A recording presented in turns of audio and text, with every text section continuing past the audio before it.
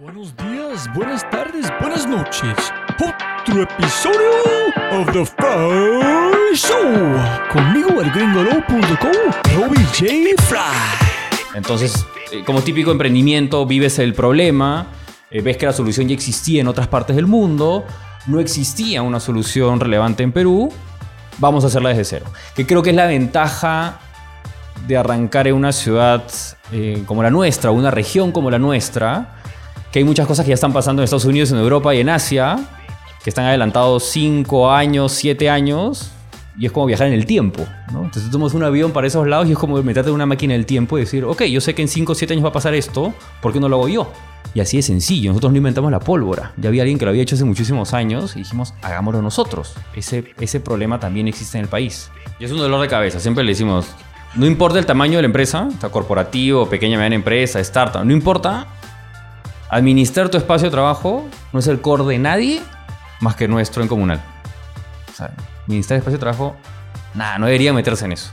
Mi socio, Susu, es el que ve esta oportunidad en Estados Unidos.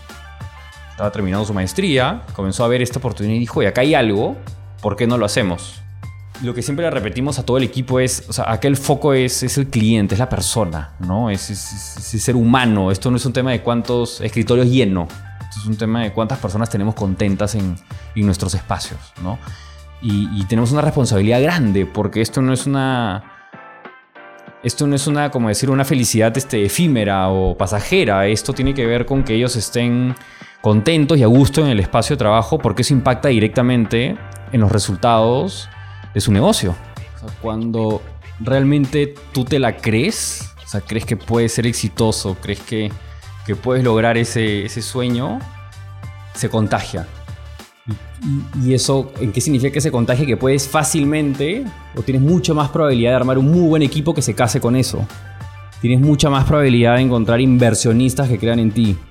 Y por ende, a clientes que se casen contigo y que digan, sí, pues no solo te estoy consumiendo un producto o un servicio, estoy comprando tu sueño y soy parte de este sueño. Es mágico, funciona, es una bola de nieve. Jóvenes amigos míos, otro episodio of The Fry Show. Endeavor Tour, Perú. Mi invitado, el gran maestro Ernesto de Olazával, es cofundador y CEO de Comunal. Yo quiero decir que Comunal es un espacio de coworking porque cuando grabamos este podcast, eso era exactamente lo que era, un espacio de coworking. Ahora, después del COVID-19, no estoy seguro de cuál podría ser la definición correcta de ese tipo de espacio. De lo único que estoy seguro es de que son el futuro. Estos espacios son el futuro sí o sí, en mi opinión. Antes del COVID, el mundo se estaba moviendo muy rápido hacia espacios de coworking. Ahora, esa necesidad obvia se está acelerando.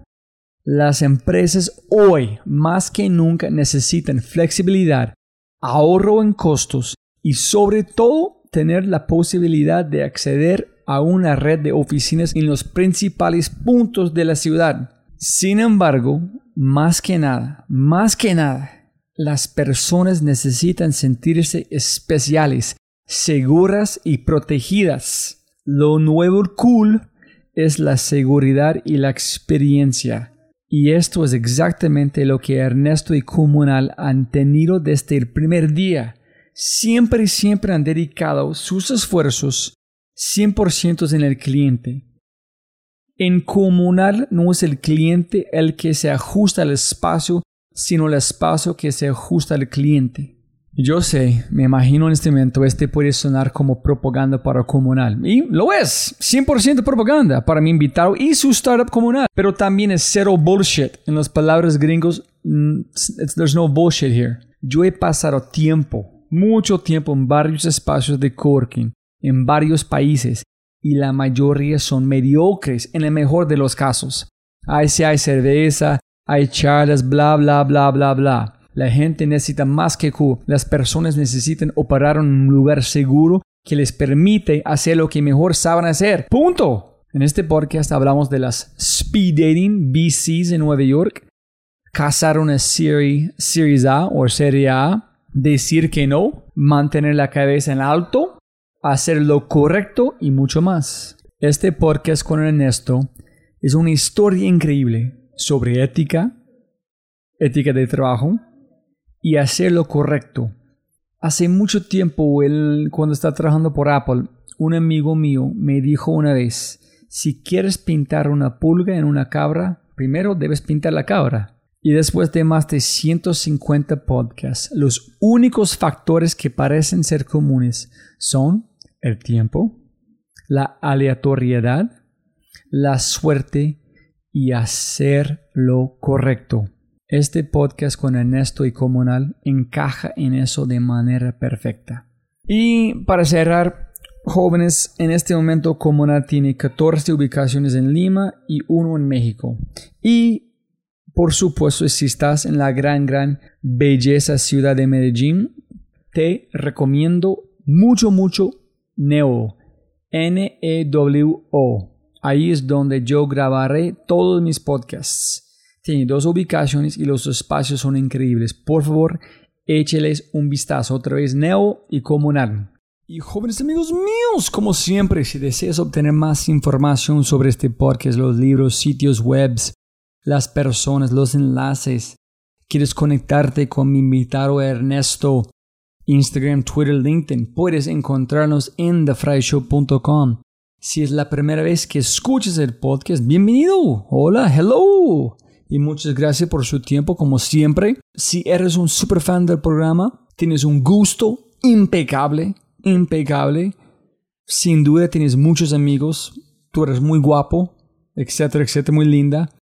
Y si disfrutas de la información en el podcast, por favor, tómate un momento y compártala. Deja un comentario, envíame un mensaje, inscribir en iTunes, Spotify, Overcast, su player elegido. Y como siempre, puedes encontrarme en todas las redes sociales como Robbie J. Fry, R-O-B-B-I-E, J-F-R, J como Yuke. Y además, si deseas suscribirte a mi correo semanal 747, 7 cosas para 7 días. Son 7 cosas muy chéveres que yo intento de compartir con ustedes cada semana. thefryshow.com/correo. Y como siempre puedes ganar más plata, pero no más tiempo. Muchas gracias por escuchar. Gracias. Antes de comenzar, quiero tomar un momento para agradecer a mis patrocinadores por hacer posible este podcast. Quiero tomar un momento para decir muchísimas gracias a ellos. Número 1, En Concreto. En Concreto es una consultora colombiana con su método propio, y ese método es que conecta a las personas con la innovación y la estrategia para transformar las organizaciones. Café Matiz, desde las altas montañas antioqueñas. Café Matiz es de los cibarritas colombianos, y gracias Café Matiz por los regalitos para mis invitados. Muchas gracias. Protección está obsesionados con el futuro de los colombianos y trabaja por esto. Quiere que las personas tomen decisiones hoy, en función de alcanzar sus proyectos y sueños a través del ahorro. Cabeza Rota, mis gran compañeros desde cero. Color, sudor y gráfica. Toman cualquier proyecto y lo convierten en magia a través de diseño. Y con este dicho, arrancamos con el show. Episodio 137 con el cofundador y CEO de Comunal. El nombre del podcast se llama El Camino, Correcto, no tiene atajos. El maestro, el increíble Ernesto de Olazával. Listo. Sonido. A ver. Listo. Ernesto, siempre gana más plata, no más tiempo. Muchas gracias por su tiempo. No, gracias a ti por la invitación. No, la razón que yo quiero hablar con vos es este espacio de coworking. Con todos los que pasan con WeWork es un espacio muy interesante. Pero antes de llegar allá, castígame sobre Procter & Gamble. ¿Cuánto tiempo en Procter & Gamble? A ver... 12 años. Estuve 12 años, sí. Bastante tiempo en mi vida. Mira, yo he vivido y viviré eternamente agradecido a Procter & Gamble porque me ayudó muchísimo en mi carrera profesional. De hecho, fue la primera y única entrevista de trabajo que he tenido en mi vida. No tuve otra. Y llegó de casualidad. De hecho, yo estaba en la universidad, estaba a punto de irme a intercambio a Estados Unidos por 3 meses. Iba a trabajar en Universal Studios en X. En esa época pues te querías ir de tu casa y vacilarte ahí. Y qué mejor que este tipo de programas. Me faltaba dinero y llegó este correo de un concurso de un premio a la excelencia académico. Postulé, gané y parte del premio tenía que ver con prácticas en la compañía. Y sin querer queriendo me quedé 12 años. Es una buena escuela. Pero bueno, como toda escuela tiene un tiempo límite, ¿no? Y llegó ese tiempo y pasé a este mundo del emprendimiento. ¿Pero por qué? Cuéntame qué ves de cómo el mundo de cooperativo. ¿Estas empresas grandes van a sobrevivir con la forma que hacen? Porque tú tienes un propósito, tú tienes como Juan ¿qué quieres hacer? Ellos tienen un propósito menos de vender más cosas a gente. Mira, la parte buena es que están cambiando bastante, ¿ok? Porque mi corazón sigue con cierto nivel de cariño hacia esta compañía que me dio tanto. La sigo viendo todavía en mis tiempos libres, que cada vez hay menos también. Y sí estoy viendo cambios. Creo que... ¿Sí? Sí, creo que sí comienzo a ver cambios. No al ritmo de los que de repente nosotros que ya estamos en el mundo del emprendimiento queremos ir a 1000 por hora. Siempre decimos que estos son como los años perro, ¿no? Esto equivale a... Este año de emprendimiento equivale a 7 años de los normales. Esto va a 1000 por hora. Y haciendo una retrospectiva de por qué dejé ese mundo y pasé terminé concluyendo que los proyectos que más me enamoraron de mi etapa corporativa fueron los que me dejaron a mí ser ese emprendedor dentro de la empresa. Sentí que eran esos momentos en que me dejaban hacer lo que me diera la gana. Es decir, podría yo irme a la planta de producción a decirle que hagan el cambio X, Y o Z en un producto. Luego yo lo comercializaba como yo creía que era correcto y luego lo vendía como yo creía que era correcto. Esos proyectos me enamoraron perdidamente. De hecho, fueron los proyectos que más horas le metí, más cariño le metí y donde mejor me fue. Pero normalmente esos proyectos en el mundo corporativo son los proyectos pequeñitos, donde el riesgo de que uno meta la pata es bajo, ¿no? Y por eso te dejan hacer tanto. Y al final... Como típica carrera te dan más responsabilidades y como típica carrera mayor responsabilidad implica también de que tampoco puedes ser muy disruptivo porque el riesgo es más alto y estás manejando las categorías más grandes o las marcas más grandes y te comienzan a atar de manos y eso es lo que comienza a frustrar, ¿no? Y en mi tiempo libre, durante los últimos años de mi mundo corporativo, emprendí varias cosas. De hecho, emprendí muchas cosas que ninguna tenía que ver con la otra. Y al vivir esta dualidad, esta doble vida, ¿no? De día en la oficina en Procter y de noche y los fines de semana en emprendimientos. ¿Qué estaba haciendo en la noche? Mira, me metí en el mundo del real estate. Ok. Ok. Es como que hace ahorita man tiene que hacer algo de land development o algo allá. Aprendí bastante y le agarré muchísimo cariño al tema, pero me metí al mundo del real estate con un amigo. Luego abrí un restaurante también con otro grupo de amigos. Tuve un restaurante en Lima. Boom culinario, en fin, obviamente era una oportunidad de negocio y lo hicimos y era divertido. Comencé a comercializar productos de belleza orgánicos, unos productos alemanes, los importamos y comenzamos a comercializarlos. Y también existió Comunal. Estas 4 cosas, que otra vez ninguna tiene que ver con la otra, eran lo que andaba metido en mi tiempo libre en las noches y los fines de semana. Obviamente cada uno tiene sus pros y sus contras, pero el hecho de en esos 4 negocios poder tener mucho más impacto, de poder ir mucho más rápido y poder tener mucho más injerencia en las cosas que estaban pasando, me enamoró más que ese otro mundo un poquito más automático. Mira, hiciste 4 cosas diferentes de Procter & Gamble. Me imagino tú no tienes una pasión gigante para algo orgánico importado, algo allá, o como en cocina, ¿no? ¿Tienes una pasión gigante por esas cosas o no? Era más nicho, ¿no? Pero algo que no tienes una pasión gigante, disfrutaste más de hacer algo donde estás todo el tiempo. Ah, claro. No fue Comunal que tienes ahorita, que me imagino que fusionaste muchas cosas, cosa otra, pero todavía fue más importante disfrutar más de una cooperación. Es que no necesitaste, si lo escuchas bien, no necesitabas tanta cosa para hacer afuera de la cooperación. Decir, algo más allá. Ese es donde me voy.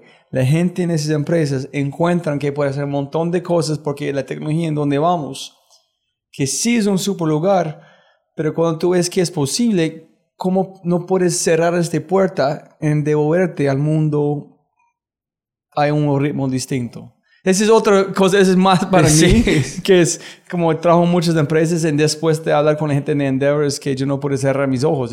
O sea, están los puristas, los extremos emprendedores que toda su vida han emprendido y no saben lo que es trabajar en una empresa o y menos en un mundo corporativo global. Y hasta ahora en conversaciones me dicen, no entiendo cómo estuviste en ese mundo. Otra vez, creo que donde estamos parados hoy es el resultado de todo ese camino que hemos tenido. Sí.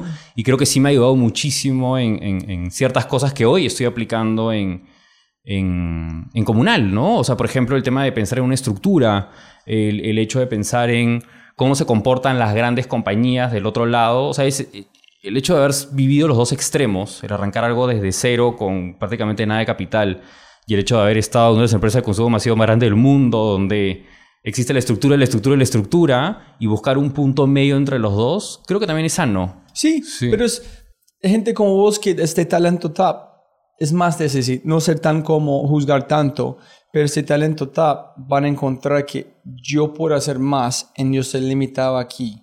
Yo necesito salir para explorar mi creatividad. Entonces yo no veo un espacio por emprendedor en las empresas grandes, porque su velocidad es mucho más de la empresa. Entonces no es tanto en los otros problemitas, es más en tienes que volar. Entonces no es tanto posible una empresa tan grande. De hecho, mi primera jefa y quien me contrató, unos años después me dijo, creo que tú realmente tienes más vena de emprendedor. O sea, sí me leyó y me entendió y vio dónde realmente me brillaban los ojos en el tipo de proyectos que veía. Porque otra vez, cuando veía el proyecto pequeño, donde mi impacto era gigantesco y podía ver todas las áreas al mismo tiempo, tenía un cierto nivel de entusiasmo versus cuando luego te dicen felicitaciones, ahora vas a la siguiente marca que es mucho más grande y más importante, pero obviamente tu scope, tu campo de acción es menor. Es como, ¿en serio? Si esto estaba divertidísimo. Y en fin, hasta ahora me acuerdo de eso, ¿no? Obviamente en ese momento cuando lo escuché dije que de repente no estoy haciendo un buen trabajo en el mundo corporativo y eso está mal, ¿no? Porque en teoría eso es lo que te inculca en la universidad, lo que te inculca a tus papás de ese es el camino que tienes que seguir. Pero hoy, casi 15 años después de ese momento que eso me dijo mi jefa en ese momento, lo entiendo y digo, ¿verdad? Pues. Pero bueno, eres chico y no te das cuenta, ¿no? No, y solamente es explorando para la gente escuchando el podcast que es... Yo trabajé en Apple 5 años. 5 años espectacular. Yo amé. Fue en la tienda, vendiendo una posición normal, trabajando con Twitter, con LinkedIn, otras empresas, pero yo no tengo ni... Estoy muy feliz que yo hice pero es... No sé, solamente es algo que estoy tratando... Es como la misma pregunta, si puedes devorar en tiempo, ¿vas a la universidad o no? Yo no, yo voy a hacer algo completamente diferente. De hecho, ya estoy pensando de esa manera con mi hijo, ¿no? Sí, ¿qué vas a decir? Claro, es... Más que obligarlo o decirle tienes que estudiar esto o el otro, es cómo ayudarlo, cómo darle las herramientas. Y eso lo conversamos con unos amigos que también son emprendedores hace unos días, ¿no? Es nuestros hijos el lugar donde nuestros hijos van a trabajar en unos años, de repente todavía no existe ese lugar. Sí, no, sí, para nada. Y además, de repente el mensaje es absoluto. No existe ese lugar. Entonces, ¿cómo lo preparamos para eso? ¿No? Ellos viendo sus padres, serles ejemplos. Como hablando con Diego, él dijo, sus padres fue como empresarios. Entonces él dijo, él sabía, yo voy a tener mi negocio. Yo vi yo no voy a trabajar para alguien más. Yo quiero mío. Entonces yo pensé, si tú haces es imposible. Sus hijos van a salir a hacer algo que es... Sí, y creo que uno debería por lo menos saber que darle, no sé, inculcarles buenos valores, el tema de habilidades blandas, creo que ese tipo de cosas, no importa la época en la que estés, siempre te va a funcionar. Por lo menos con eso estamos cubiertos. Y en el momento de elegir el lugar donde estudien, obviamente sí quisiera un lugar que piense un poquito más allá del mundo tradicional, ¿no? Listo, la última pregunta sobre eso, podemos llegar a Comunal, es ¿qué viste de innovación en estas empresas grandes? ¿Cómo ven el mundo? ¿Qué es la gran diferencia entre un emprendedor en esta empresa? ¿Solamente velocidad? ¿Es cultura? ¿Por qué necesitas hacer esas empresas grandes? ¿Es trabajar más con los emprendedores? ¿Es romper las empresas en cosas pequeñas? Mira, después de estos años de este otro lado, solamente como balance. Llevo casi 4 años de emprendedor y tuve 12 en corporativo. Y en corporativo tuve la suerte de ver no solo Perú, sino Latinoamérica. O sea, que conocí bastante. Tengo clarísimo que, sobre todo para Latinoamérica, una gran ruta de que a los dos nos vaya bien, es decir, a las startups y al corporativo, es buscando un punto de encuentro entre los dos. Yo creo que los corporativos tienen una necesidad grande de generar disrupción en sus respectivas industrias y los startups les podemos dar los recursos, llámese un equipo sólido con los valores y las habilidades que se necesitan, sobre todo un tema de crecimiento rápido, acelerado, todo es para ayer. O sea, esto no existe voy a armar el documento formal para presentárselo a tal, de tal. Es como, no, el mundo, si no eres tú, lo va a hacer otro. Y otra vez, este pensamiento recursivo, ¿no? De hacer mucho con poco. Creo que otra vez, en un mundo corporativo a veces se pierde porque vives con mucho. Entonces es como, el recurso está ahí. O sea, siempre va a estar ahí. En cambio, en el mundo de las startups, no. Es lo que es lo más escaso, ¿no? Entonces, aprender a sacarle el jugo a eso, que lo definimos, y es uno de los valores de Comunal, el ser recursero, ¿no? El sacarle el máximo provecho a cada dólar, a cada cosa que hacemos. En fin, lo que quiero decir es, deberíamos buscar un punto de encuentro entre los dos. Y creo que lo estamos logrando. Creo que por suerte hay varias empresas y empresas que trabajan con nosotros, que se acercan a nosotros para que administremos sus espacios, para que manejemos sus espacios o para que usen nuestros espacios en Comunal. Muchas de las razones por las que nos buscan es por eso. Porque quieren estar cerca del ecosistema de emprendimiento, se quieren contagiar de eso. Chévere, chévere. Y no, tiene toda razón, pienso que es un buen punto. Lo otro es, yo pienso que si tú vas golpeando buscando por plata, tú no vas a recibir un no. Recibir 1000 posiblemente nos, pero tú vas a llegar a un sí. Vas a seguir. El no se importa. Es parte del proceso. Pero en las empresas, si tú puedes mover en base a su jefe, yo quiero este proyecto más grande en Procter, su jefe dice no. Pero si tú eres un emprendedor en la empresa, tú vas a decir, no, yo puedo hacerlo. Dame la chance. Hasta molestar hasta el punto de tener que dar el proyecto grande o quitar de su puesto o no hablan con este jefe. Si dicen, sí, hágale. Pero la gente en las empresas, cuando reciben un no, su jefe dicen, listo, ok, es un no. Si la gente pelea más porque quieren hacer las empresas, yo pienso que también hay una gran oportunidad de no aceptar no en la empresa.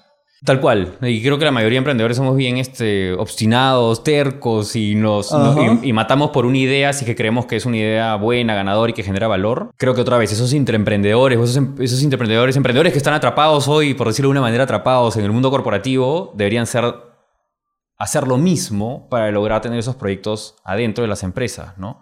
Creo que a veces malinterpretamos, y a mí me pasó, cuidar el tema político de repente, ¿no? Porque los temas políticos se tienen que manejar bien dentro del mundo corporativo, ¿no? Entonces, que claramente el mundo de startups no existe tanto, ¿no? Pero sí. Es un buen punto. Listo, entonces, estás trabajando en Procter, haciendo otros emprendimientos. ¿Cuándo decidiste de arrancar con Comunal? ¿Cuándo empezaste a manifestar las ideas, conectar los puntos?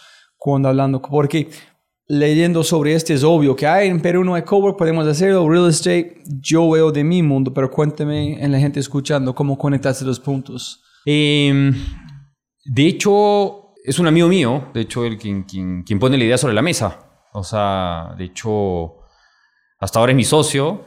¿Cómo se llama? Carlos Susuna, alias Susu. Ojalá que lo escuche. Antes de ayer desayunamos juntos para conversar justamente sobre el futuro Comunal. ¿En dónde viene él? ¿Qué tipo de background tiene él? McKinsey. Y hoy trabaja en una empresa corporativa muy importante. De hecho, una empresa de consumo masivo más grande del país. E importante en la TAM. Siempre digo que no pude convencerlo de que venga para este lado.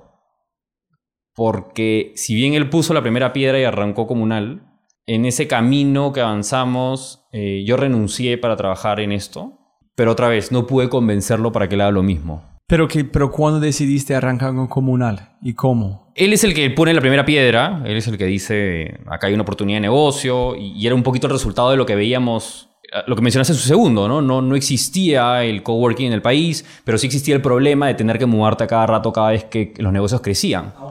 Entonces, como típico emprendimiento, vives el problema, ves que la solución ya existía en otras partes del mundo, no existía una solución relevante en Perú, vamos a hacerla desde cero. Que creo que es la ventaja de arrancar en una ciudad como la nuestra, una región como la nuestra, que hay muchas cosas que ya están pasando en Estados Unidos, en Europa y en Asia, que están adelantados 5 años, 7 años, y es como viajar en el tiempo, ¿no? Entonces tú tomas un avión para esos lados y es como meterte en una máquina del tiempo y decir, ok, yo sé que en 5 o 7 años va a pasar esto, ¿por qué no lo hago yo? Y así de sencillo, nosotros no inventamos la pólvora. Ya había alguien que lo había hecho hace muchísimos años y dijimos, hagámoslo nosotros. Ese problema también existe en el país. Pero solamente fue obvio viendo startups hablando con sus amigos, o viste un cowork, empecé, ¿por qué no un cowork? ¿Cuántas empresas necesitan crecer? Porque imagínense, yo no sé cuántos de mis episodios en alguien entrante el podcast o antes dijeron, ay, estamos casi de mover a oficinas porque estamos desde muy pequeña. Estamos casi de mover como mudarnos porque es pequeña. Y es un dolor de cabeza. Siempre le decimos, no importa el tamaño de la empresa, está corporativo, pequeña, mediana empresa, startup, no importa. Administrar tu espacio de trabajo no es el core de nadie más que nuestro en Comunal. O sea, administrar el espacio de trabajo, nada, no debería meterse en eso. Mi socio, Susu, es el que ve esta oportunidad en Estados Unidos. Estaba terminando su maestría, comenzó a ver esta oportunidad y dijo, y acá hay algo, ¿por qué no lo hacemos?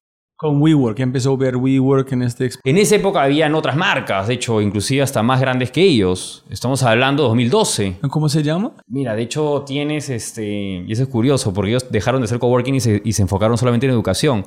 Pero tienes a la gente de General Assembly, okay, que tienen cursos en Estados Unidos. Ellos hacían coworking antes. De hecho, fuimos a las oficinas de General Assembly en esa época. Lo único que yo recuerdo fue ING, cuando ING compró, tenía su café con espacio de WeWork, fue un banco, café, fue como en este época. Es el único que yo sabía. Ese no lo conocí, pero fue General Assembly uno de los que se vio. Entonces la idea empezó en 2012, él empezó a ver como no hay... Sí, empecé en el 2012. Finales, me atrevería a decir, 2013 iniciamos. Pero ese 2013 que iniciamos y él pone la primera piedra y él inicia, en realidad era el tiempo libre de todos los socios. Es decir, él seguía trabajando en McKinsey, yo seguía trabajando en Procter & Gamble y los otros socios seguían trabajando en sus respectivos trabajos. Y así llevamos Comunal por muy buen rato. De hecho, estuvimos así como casi 3 años. ¿Con el nombre todo registrado? Ahí, un único local. No, el local armado, operando con clientes y en el tiempo libre. So, arrancaste, ¿dónde consigues? Pero dame más detalles. ¿Dónde conseguiste los fondos? ¿Cómo hiciste? ¿Cómo encontraste el espacio? ¿Cómo lo llenaste primero o después? Ahorros propios. O sea, cada uno puso lo que le tenía que poner en ese momento. ¿Compraste el edificio? No. Siempre alquilamos. Ok. Siempre alquilado. Te rentamos un espacio en Barranco. De hecho, iniciamos en Barranco. Por eso le tenemos tanto cariño al distrito. Iniciamos en Barranco, un local pequeño de 200 metros cuadrados. ¿Solamente un piso o qué? Curiosamente son 2 pisos, pero muy pequeño. 200 metros cuadrados. Entraban 25 personas. O sea, 25 escritorios. ¿Dónde está el CAO? ¿Ese es Barranco o no? A la espalda. Ah, ok. El de CAO que estuviste, ese es Comunal Grau, ese es el quinto local. El primer local está atrás, a una cuadra. ¿Fue específicamente con su conocimiento de real estate? ¿Este espacio es mejor allá? Fue oportunista. Había un espacio ahí. Todos, en ese momento éramos 4 personas. Los 4 le teníamos cariño al distrito. Sabíamos que había un potencial ahí y nos lanzamos y lo hicimos. Curiosamente, Barranco es el distrito con menos oficinas en toda la ciudad. Pero es el distrito con más personalidad. Es el distrito que tiene más poder de marca, si lo quieres ver así. Sí.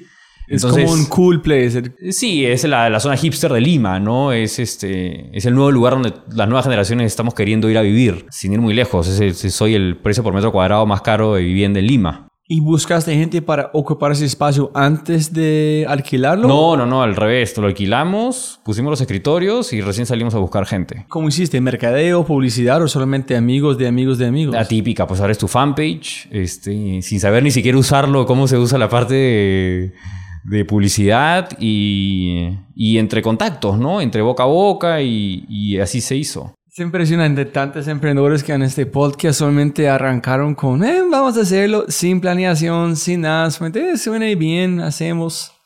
Y después dijo, pucha, es algo gigante. Pero Algo gigante. fue al azar, no fue de, ok, ¿cuál es el mejor espacio? Mapear todo, ¿qué es el business plan? ¿Cuántas personas No, les debo nada. Es más, si lo hubiéramos hecho, no hubiéramos arrancado ahí. ¿Dónde vas a arrancar? ¿Me entiendes? ¿En Miraflores vas a arrancar? De repente, si lo hubiéramos hecho el análisis, de repente era arranque Miraflores, de repente se arranca con un local mucho más grande. No sé cuántas cosas te pueden salir en ese planeamiento que es el que manda la universidad, ¿no? Pero no, nunca lo hicimos. Es más, hasta ahora a veces alguien dice, ¿y por qué no hacemos un estudio de mercado? ¿Para qué? Ya te das cuenta de que tienes tracción, que tu producto funciona, que al cliente le gusta. Apretemos el acelerador y llevémoselo a todos. Es igual que Diego dijo de Osaka. ¿Por qué no? Aquí el espacio está allá, fuimos por allá, etc. No fue nada, solamente listo. Pasemos, tenemos mucha suerte. Yo creo que sí hay una dosis de suerte grande, pero creo que también hay una dosis de la actitud que en general tiene la gente que está metida en el mundo de emprendimiento, que es dejar de pensar tanto y comenzar a hacer, ¿no? Y lanzarte y ejecutar, y vas aprendiendo en el camino, ¿no? Es como... Pero ¿dónde? La gente dice mucho, pero ¿dónde vienen las ganas de actuar y no pensar? ¿Qué tienen ustedes adentro que vale la pena para actuar, no solamente hablar, ay, qué chévere si hacemos un cowork, ay, qué chévere si hacemos un cowork, pero nunca hace nada? Hay un tema también de adversión al riesgo, ¿no? Es qué tanto te quieras arriesgar a hacer algo y que exista la chance de que no funcione, porque es así. Yo creo que muchos se enfocan en el ¿y qué pasa si no funciona? Ajá. Y pierden demasiada energía y tiempo en eso, en vez de estar pensando en el qué pasa si funciona. Y además, en este desayuno que te digo que tuve con mi socio hace un par de días, nos acordamos del pasado y nos acordamos de... ¿Te acuerdas cuando decíamos que era una locura llegar a tantos miles de metros cuadrados? Y hoy estamos, pero N veces por encima de eso, ¿no? Y es otra cosa. Ninguno de los que... Creería yo que la mayoría de los que iniciamos este tipo de negocios, de emprendimientos, tampoco es que iniciamos el día uno pensando en grande y vamos a ser el mejor cowork de la TAM. Eso también creo que va pasando mucho en el camino, ¿no? ¿Y por qué? Mira, qué pena por ¿por qué hablas en metros cuadrados cuando otra gente no entiende espacios en qué significa? Menos de hablar de oficinas llenas de gente, oficinas con personas trabajando, cuántos como... Es porque ese espacio acá es gigante, pero nadie puede usarlo. Sí. Súper, tienes un espacio grande, pero ¿por qué es importante espacio y no ocupación de espacio? Sí, de repente ya estoy hasta predispuesto a hablar en metros porque como es la manera tradicional en que habla la industria de oficinas. Sin embargo, la disrupción que estamos generando nosotros, en general, los que estamos en esta industria, lo estamos haciendo porque nos hemos dado cuenta de que en el espacio de trabajo ya no tienes que hablar solo del espacio en sí o de los escritorios en sí, sino de las personas que lo llenan, ¿no? Y cómo traes todo lo que está relacionado a hospitalidad, que es todo lo que viene del mundo hotelero, a este tipo de negocio. Al final, el lugar donde pasas más tiempo despierto en tu día es en oficina. Es aquí donde pasas la mayor cantidad del tiempo. Es más, efectivamente aquí veas más a la gente de tu equipo que a tu esposa en la casa. Porque la mayor cantidad de tiempo en tu casa a veces estás dormido. Y llevar calidad de servicio, llevar a estos espacios el hecho de convertirlo en una experiencia. Pensar en los detalles que le das a cada una de estas personas, en celebrar desde algo tan sencillo como su cumpleaños. O verle la cara el día lunes que está entrando, de ver si es una cara de apurado, de nervioso, de contento. Ya, ese tipo de cosas de preocupación por la persona es algo que hemos hecho bien y nos está dando buenos resultados. Y creo que es la razón por la cual nuestra industria está generando disrupción y una industria tan tradicional y tan aburrida como lo ha sido la del real estate. Entonces, súper. Para conectar esos puntos, cuéntame cuánto tiempo en ese espacio, cuánto tiempo demoraste para llenarlo, cómo fue el proceso, cuándo sabía que hay más allá, tenemos que abrir más espacios, en cuándo decidiste renunciar y por qué, en cuándo renunciar. ¿Susu? Susu. Ajá, Susu. Toda esa primera parte, estoy hablando de esos primeros 6, 12 meses del proyecto, lo manejó él enteramente. De hecho, una primera parte en remoto, porque él está en Nueva York terminando su maestría y regresando a Perú para trabajar en McKinsey. Y yo en esa época viví en Panamá. ¿En Procter? En Procter, sí, que esa es la sede regional. Yo viví en Panamá. ¿Qué tal Panamá? Bien. ¿Te gustó? Me gustó. Pero vives en un carro como con el aire todo el tiempo, ¿no? No estás caminando como aquí, disfrutando. No, ahí te agarra una lluvia a mitad de camino y tienes que regresar a tu casa a cambiarte porque no hay forma que entres a la oficina. Súper lindo. Yo también vivo agradecido a la ciudad porque me fue súper bien, viví contento. Me fui recién casado a vivir allá. Viajaba mucho a Lima no solo por extrañar a la familia y los amigos, sino también quería ver mis negocios, estos que te decía que había iniciado en mi tiempo libre. Y de hecho fue a la distancia que comenzó Comunal. De hecho, es Susu quien arranca, como te menciono, de esta manera. Y yo llego un año después. Entonces yo en verdad aparezco en el año 2 de Comunal. ¿En qué año fue? Esto estamos hablando de 2014. Entonces, 2012, la chispa, ¿cuándo abriste? 2013 se abre el primer local. ¿En qué parte del año? Mitad. Sí, mitad de año. Entonces, un año después es cuando tú llegaste a Lima. Sí, 2014 yo regreso a vivir a Lima. ¿Renunciaste o todavía trabajando en Procter? Renuncié en el 15. No fue difícil.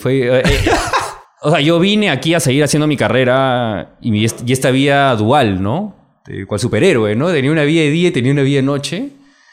Y vine dispuesto a eso. Porque así me había ido bien varios años, pues, ¿por qué no lo podía seguir haciendo? Pero... tú pensaste que puedes seguir con ese doble vida. Obvio. Porque a esa edad te crees súper poderoso, pues si crees que puedes hacer todo y que te dan las horas. Pero hubo un gran corte en mi vida, que fue mi esposa, que para ese entonces ya estaba casado, y mi esposa me dijo, bueno, pues creo que ya toca elegir, pues, ¿no? Porque tienes todos tus emprendimientos... Tienes a Procter & Gamble y me tienes a mí. Y claramente la energía y las horas no se están repartiendo bien. ¿Cómo hacemos, no? Claramente le respondí, ok, entonces en esa lista de prioridades primero vas tú. Y ahí vino la segunda opción que fue bien difícil, pero obviamente opté por mis emprendimientos antes que seguir con mi vida corporativa. Y así es como renuncio, después de 12 años. ¿Cómo fue? Durísimo. 12 años es bastante tiempo, hermano. Durísimo. De hecho... ¿Cómo dijiste? ¿Cómo tomaste la decisión? ¿Cómo dijiste a su jefe? Mira, cosas de la vida. Quien fue mi jefa en ese momento, soy mi clienta.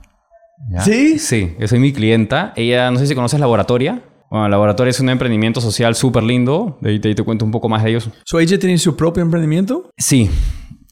De hecho, lo inicia su esposo y unos amigos de ella. Y luego ella se suma al proyecto también después de renunciar a Procter. Ella también. Ella también terminó renunciando, sí. Entonces, como tú dices, voy a renunciar por mi proyecto. Ella dijo, yo también muy pronto, pero no diga a nadie. Más o menos. Me dijo, te entiendo. Otra vez tuve suerte. Porque tuve al frente una persona que me ayudó en el proceso de salida. Pero me entendía. Me entendía porque su esposo ya era emprendedor y me dijo, yo sé lo que sientes. Y ella también creo que ya creería, no me lo ha dicho, pero creía que ella también tenía esa sensación de qué chévere es ese mundo. Y a los pocos meses ella también termina saliendo, ¿no? Pero ¿cómo fue el momento? Ella me llama un día a una sala de reuniones y me dice, oye Ernesto, ¿qué pasa? O sea, ¿qué pasa? O sea, tú siempre has tenido como súper buen performance y siempre has estado súper metido en el negocio. Y yo era de los que se iba al final de la oficina. Yo me podía quedar 10 de la noche trabajando. Entraba también un poquito más tarde, pero me podía quedar hasta las 10 de la noche trabajando. Si me podía tatuar Procter & Gamble, me lo tatuaba, pero... Y me dice, ¿qué está pasando? Ya no es lo mismo de antes. Y sí, fue duro. Y le dije, sí, sorry. Es como decirle, hay otra y es el emprendimiento, ¿no? Pero tú pusiste esposa, Procter & Gamble, o emprendimiento y... ¿O no hablaste sobre la parte personal? El punto de quiebre fue mi esposa, ¿no? Sí, pero no hablaste en Procter cuando explicaste por qué. No, porque yo ya había elegido que mi familia va primero. Ok. Quedaba espacio para uno más. Y ya estaba. O sea, no había espacio para dos, había espacio para uno. Porque el primer lugar se lo llevaba mi esposa y el segundo se lo iba a llevar o Procter o el emprendimiento. Y en ese momento, bueno, y era mi esposa que me decía, oye, ¿y cuándo? ¿Por qué no decides? No, sí, la típica que no, vas pateando el problema. Hasta que fue mi jefa la que me cuadra, ¿no? La que me, oye, ya, pues, ¿cómo son las cosas? Me sincero y le digo cómo son las cosas y ahí fue donde renuncio, ¿no? De hecho, en ese momento me dijo, no hay forma, vamos a buscar que te asciendan y que esto y que lo otro. No me asciendas, no quiero más trabajo, ¿no? Es como, no me des más responsabilidad, no quiero eso. Y bien, le agradezco un montón hasta ahora porque me ayudó bastante en el proceso de salida, que fue un proceso... Es difícil, ¿no? Donde has estado toda tu vida. Era mi familia, era como mi casa. Pero no me arrepiento ni un segundo de la decisión, ¿no? Entonces, ¿este fue en qué fecha? 2015. ¿Los principios? Esto estamos hablando de abril de 2015. ¿Dónde estabas Comunal en este momento? ¿Solamente el mismo Estábamos con espacio? un solo local todavía. El mismo. Sí. Lleno. Con clientes contentos. ¿Y en ese momento fue hospitalidad también? ¿O solamente fue un espacio y ya? Mira, eso es claramente un espacio mucho más sencillo de lo que puedes ver aquí. La gran mayoría de cosas que están en el espacio y todavía están ahí puestas son nuestras primeras cosas, cosas traídas de nuestros departamentos.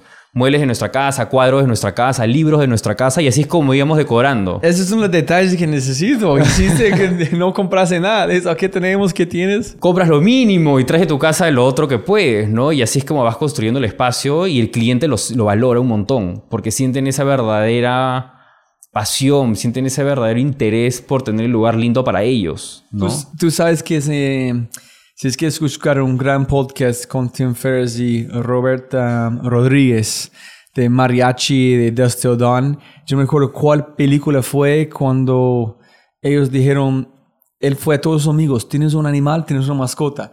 Entonces, listo, tengo una tortuga, tienes la gente piensa que tenía un entrenador de animales. O alguien tiene un buceta. Entonces, compró la buceta, alguien tenía todo fue prestado y la gente pensaron que tenía un budget gigante, pero todo fue prestado de amigos. Y eso, como tú dijiste, todo con las manos. Y lo seguimos manteniendo. O sea, de hecho están ahí todavía los cuadros, está todo puesto y hemos sido intencionales en mantenerlo porque otra vez siempre nos acordamos de que esos son nuestros orígenes y así iniciamos, ¿no? Qué chévere.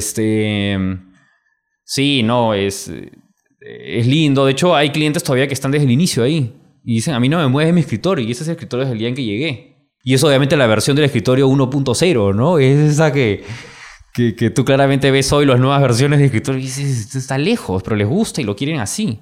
Otra vez, hay un tema emocional también de por medio. Pero ¿no? Hospitalidad fue allá, que nosotros vamos a manejar todo. Wi-Fi, todo, etcétera, etcétera. Una sonrisa cuando llegas. Siempre. ¿Sí? Sí, siempre. ¿Este fue parte de la ADN? Creo que siempre fue algo que...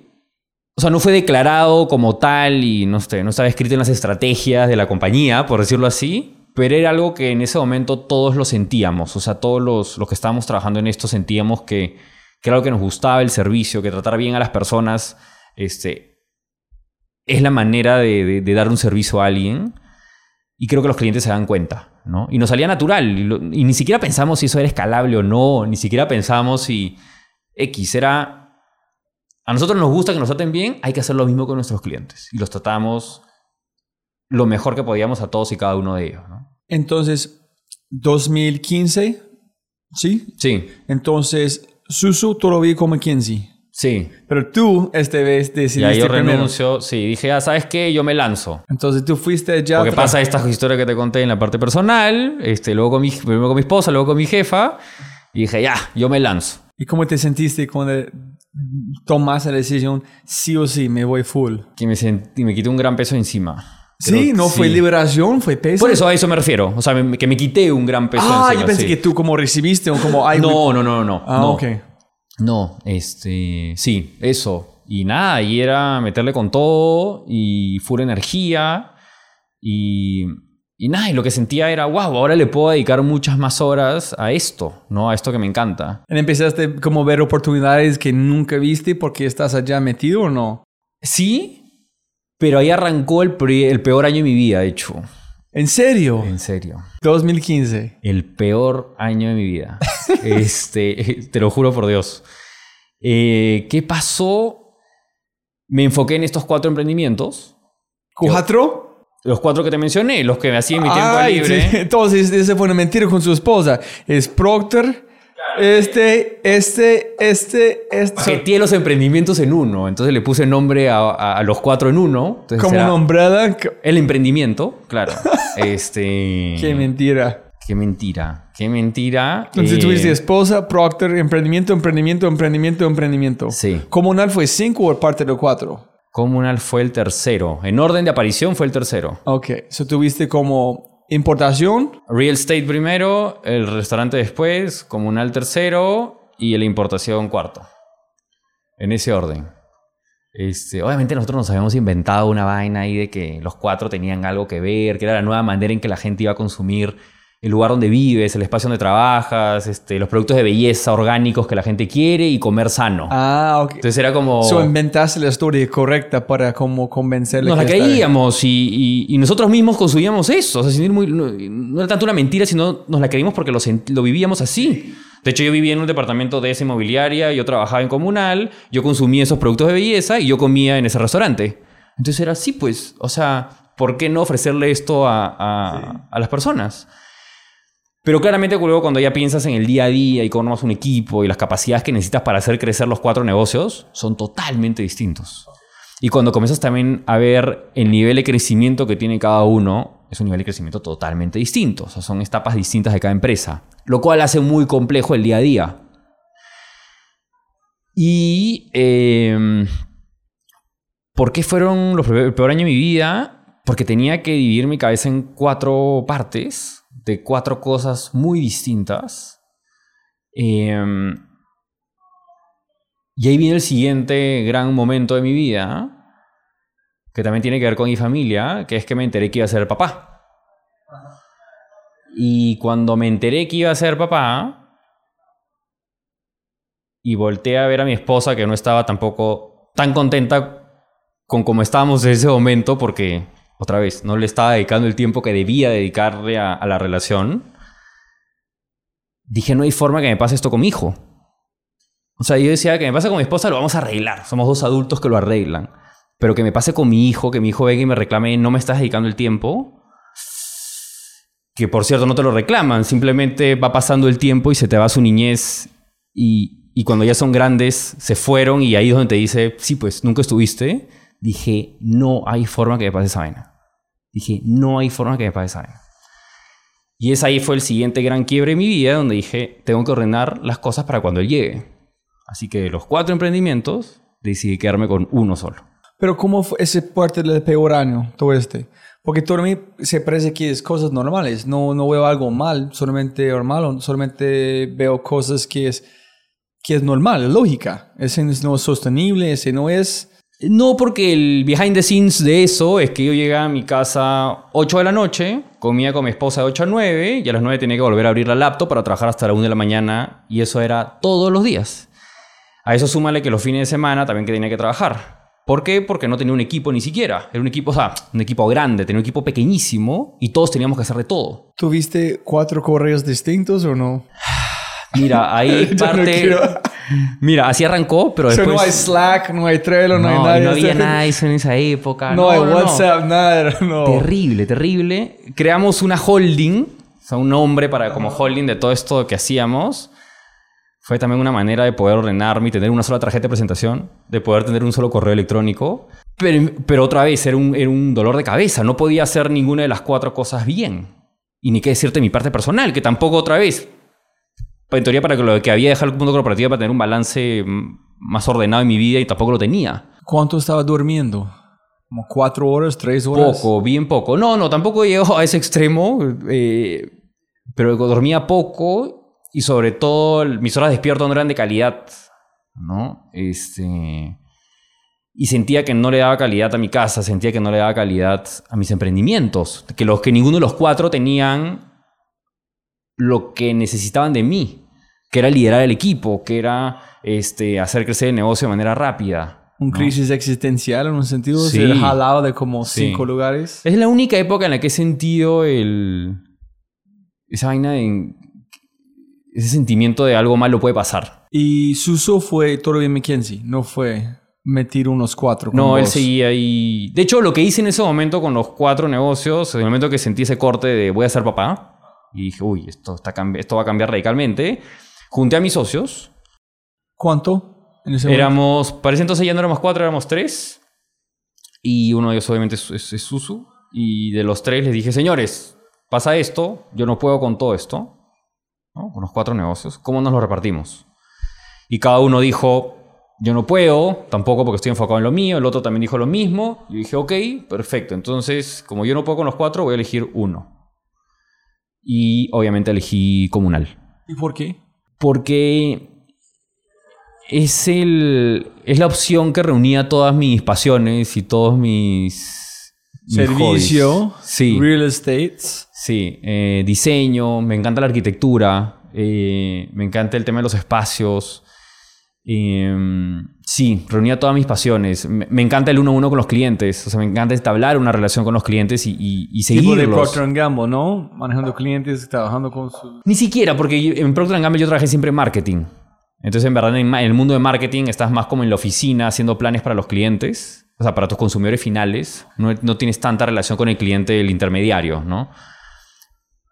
Pero me di cuenta que era lo que me gustaba. O sea, me di cuenta que era lo que me apasionaba. Entonces encontré que me gustaba el servicio y todo esto que te menciono. ¿Pensaste antes de hablar con sus socios qué quieres escoger? Yo lo tenía claro. ¿Sí? Yo ya lo tenía claro, sí. Yo ya lo tenía clarísimo. Entonces llegaste, listo. Yo quiero con Comunal. ¿Qué quieres compartir? Las cosas, las acciones, cómo se dividen. Cada uno dijo, no, estamos en lo nuestro, no tengo tiempo para dividirme. Y dije, bueno, yo también. Tampoco tengo el tiempo para dividirme. Cada uno fue responsable de uno en tu parte de los 4. No, esa fue mi propuesta. Mi propuesta fue, nos repartimos los 4 negocios. Ajá. Quedamos abajo de holding, pero cada uno es como un Pero CEO. cada uno lidera uno de los negocios porque yo no puedo solo.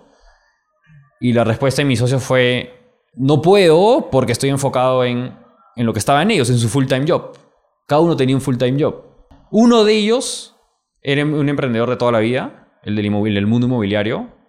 Se llama Atajos. Él es súper capo, hizo una inmobiliaria súper bacán, hoy muy exitoso en Perú. Y él arrancó desde cero y hizo de eso algo muy grande. De hecho, él, que es esta tercera persona que no lo había mencionado, es quien nos presenta a Susu y a mí. Y él es el verdadero emprendedor, si lo quieres ver así, del grupo. Porque otra vez, Susu viene del mundo corporativo McKinsey, yo venía del mundo corporativo Procter & Gamble, y él sí venía de ser emprendedor de toda la vida. Y él era un poco el que nos contagiaba esto de hagamos algo, hagamos algo, hagamos algo, hagamos algo. Caló en nosotros, obviamente. Y él fue el que nos presenta. Y en ese momento, cuando yo voy y les digo, señores, ya no puedo con 4, nos lo repartimos. Tai dijo, no puedo, mi prioridad es Armando Paredes, que es su inmobiliaria. Susu dijo, no puedo, yo sigo en mi mundo corporativo a full. Me sigo en McKinsey. Y ahí fue donde yo les dije, ok, creo que voy a tener que decidir. Yo puedo con uno y me quedo con Comunal. Los otros, obviamente, lo que les dije es, vamos a hacer un plan de transición. Vamos a buscar a alguien que compre los negocios, ¿no? Para no quedarnos tampoco las manos vacías, recuperar algo del negocio. Y así lo hicimos. ¿Vendiste el restaurante, el otro?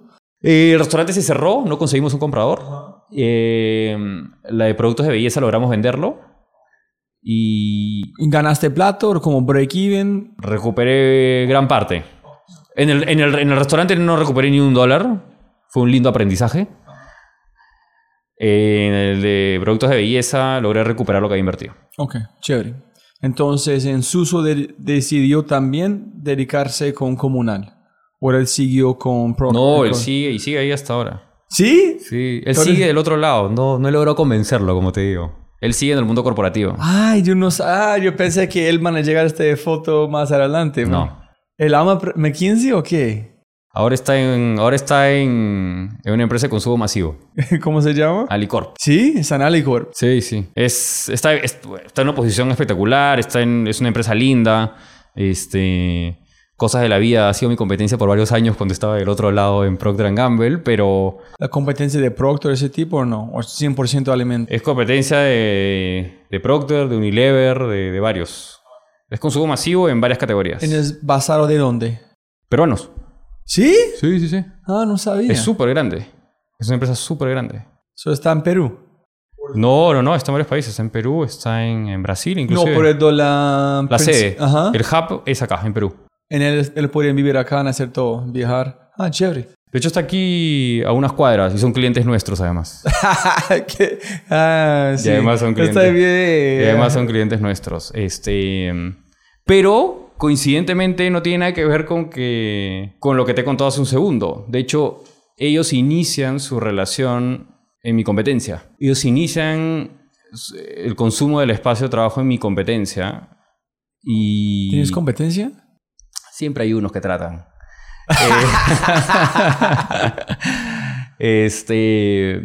Y no quedaron contentos. Y no fue hospitalidad, ¿no? Sí. Que esa es la oportunidad que nosotros hemos identificado en ese segmento y lo hemos sabido aprovechar.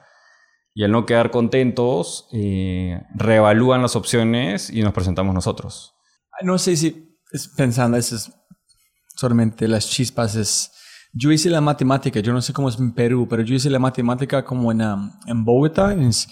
Si demora el promedio 1 hora y media de ida y vuelta, como cada vez, que es 3 horas más su tiempo en la cosa, en si tú haces yo quité todos los festivos, etcétera, etcétera. Pienso que fue 58.7 que tú pasas con tu familia y es como 40 fue en el trabajo, que es casi la mayoría. Entonces fue cuando yo dije a esta gente hablando que si no estás feliz acá, ¿qué energía estás trayendo de su familia? Sí, obvio. Tienes que pensar matemáticamente con statistics dónde estás gastando su energía y su tiempo. Si no estás bien en uno, sin duda otro van a hacer la mierda. Directamente. Un jefe hace años, me acuerdo, un brasilero, me dijo, lo máximo, mi jefe en esa época me dijo, mira, ese famoso tema de work-life balance no existe. ¿Okay? Esa línea no existe. Esta es una sola cosa. Y más vale que la cosa esté ordenada y estable en las dos, porque si no, una te va a afectar al otro, ¿no? Entonces, eso se me quedó grabado y hasta ahora lo aplico en mi vida, ¿no? Hay que buscar el balance en los dos, porque sí, pues somos una sola cabeza, un solo corazón que es transversal a esos dos momentos de tu día, ¿no? No solamente pensando en como imaginando como en su página web de cuánto espacio tienes en total, es cuántas felicidad tienes lleno, cuánto éxito, cuántas personas, si tú preguntas cómo te sientes día a día, puedes decir 95% de la gente que están en estos espacios con la luz, con todo, salen mejor, se sienten bien, tienen mejor satisfacción de todo. No sé si sería interesante medirlo en felicidad o no. Y es allá hacia donde vamos, ¿no? De hecho, y es un poco lo que tratamos de hablar. Mira, hoy en Comunal somos ya más de 90 personas en mi equipo, ¿no? Entre las personas que están en los locales y los que estamos en el back office, ¿no? Trabajando para el crecimiento. Y lo que siempre le repetimos a todo el equipo es, o sea, acá el foco es el cliente, es la persona, ¿no? Es el ser humano. Esto no es un tema de cuántos escritorios lleno. Esto es un tema de cuántas personas tenemos contentas en nuestros espacios, ¿no? Y tenemos una responsabilidad grande, porque esto no es una, como decir, una felicidad efímera o pasajera. Esto tiene que ver con que ellos estén contentos y a gusto en el espacio de trabajo, porque eso impacta directamente en los resultados de su negocio. Y es decir, o sea, tenemos una responsabilidad gigante en nuestras manos, ¿no? Y lo bacán es que nuestra gente lo entiende y compra ese propósito, ese sueño, y estamos metidos en eso, ¿no? Posiblemente soy viejo, pero es cuando yo fui a WeWork en Medellín, hablan con ellos están vendiendo cool. Nunca hablaron de felicidad, nunca hablaron de calidad de vida, solamente tenernos cool con yo no quiero cool, yo quiero al revés de que a la otra gente le gustan. Y si posiblemente tengo un espacio allá, si ellos hablaron de algo que fue más humano, que no, hermano, con cantidad de luz, con ese tipo de personas, no es cualquier persona puede entrar, voy a sentir, wow, vale la pena porque van a mejorar mi calidad de vida, no un lugar cool. Mira, lo bonito de esta industria es que esta industria es para más de un jugador. ¿Okay? Sí, esta industria no es para uno. Lo bonito de esta industria es que, por lo que ha pasado en los últimos 2 años sobre todo, y sobre todo por el hecho que el mundo corporativo está apostando por este formato, se está llegando cada vez más a la conclusión de que esta es la manera en que las empresas van a seguir consumiendo espacios de trabajo. Lo que te decía al inicio, esto no es el core de ninguna empresa, esto tiene que ser un medio para un fin y nosotros nos encargamos de ayudarlos en eso. Y otra vez, esto no es de uno. De hecho, que es para 1, para 2, para 3, para 4 en las principales ciudades de los principales países de la región, ¿no? Y al final, y por eso siempre uso como referencia al mundo hotelero, ¿no? Esto es como el mundo de los hoteles. No existe un gran player de marca, o sea, no existe un gran líder de hoteles en el mundo. Hay varios hoteles. Y tú vas viendo cuál es el que más te gusta. De repente te gusta un hotel boutique, de repente te gusta un Marriott, de repente te gusta un Hilton, no sé, tú vas viendo cuál es la experiencia que más se adapta a lo que tú quieres, y de eso se trata la industria en la que estamos nosotros. ¿No tenés planes de solamente conquistar toda la competencia, ser el único, como un Starbucks, todos lados, que no hay otra opción? Comunal. Mira, claramente nuestro norte es ser la opción preferida en cuanto a espacios de trabajo. Es decir, a lo que apuntamos nosotros es que cada vez que una empresa piense en cuál es el mejor espacio para trabajar o cuál es el referente de espacio de trabajo, piense en nosotros como la primera opción, ¿no? Diga, Comunal es mi primera opción. Ya sea que vienen a nuestros espacios o ya sea que nosotros vamos a sus espacios, porque tenemos las dos versiones. Nosotros tenemos una versión de Comunal, que de hecho es un producto que hemos lanzado hace poco, que es el producto de Enterprise, en el cual nosotros llevamos todo nuestro expertise en diseñar, en construir el espacio y sobre todo en administrarlo a las grandes empresas. ¿Cómo así? Es que si ellos van a arrancar una oficina en un lugar, ustedes van por allá para ayudar cómo armarlo, dónde es el espacio comunal, dónde es ese espacio. En ellos tienen su edificio, solamente hacen el consulting. Eso. No hacen nada de mantenerlo con Wi-Fi. Nosotros nos encargamos de todo.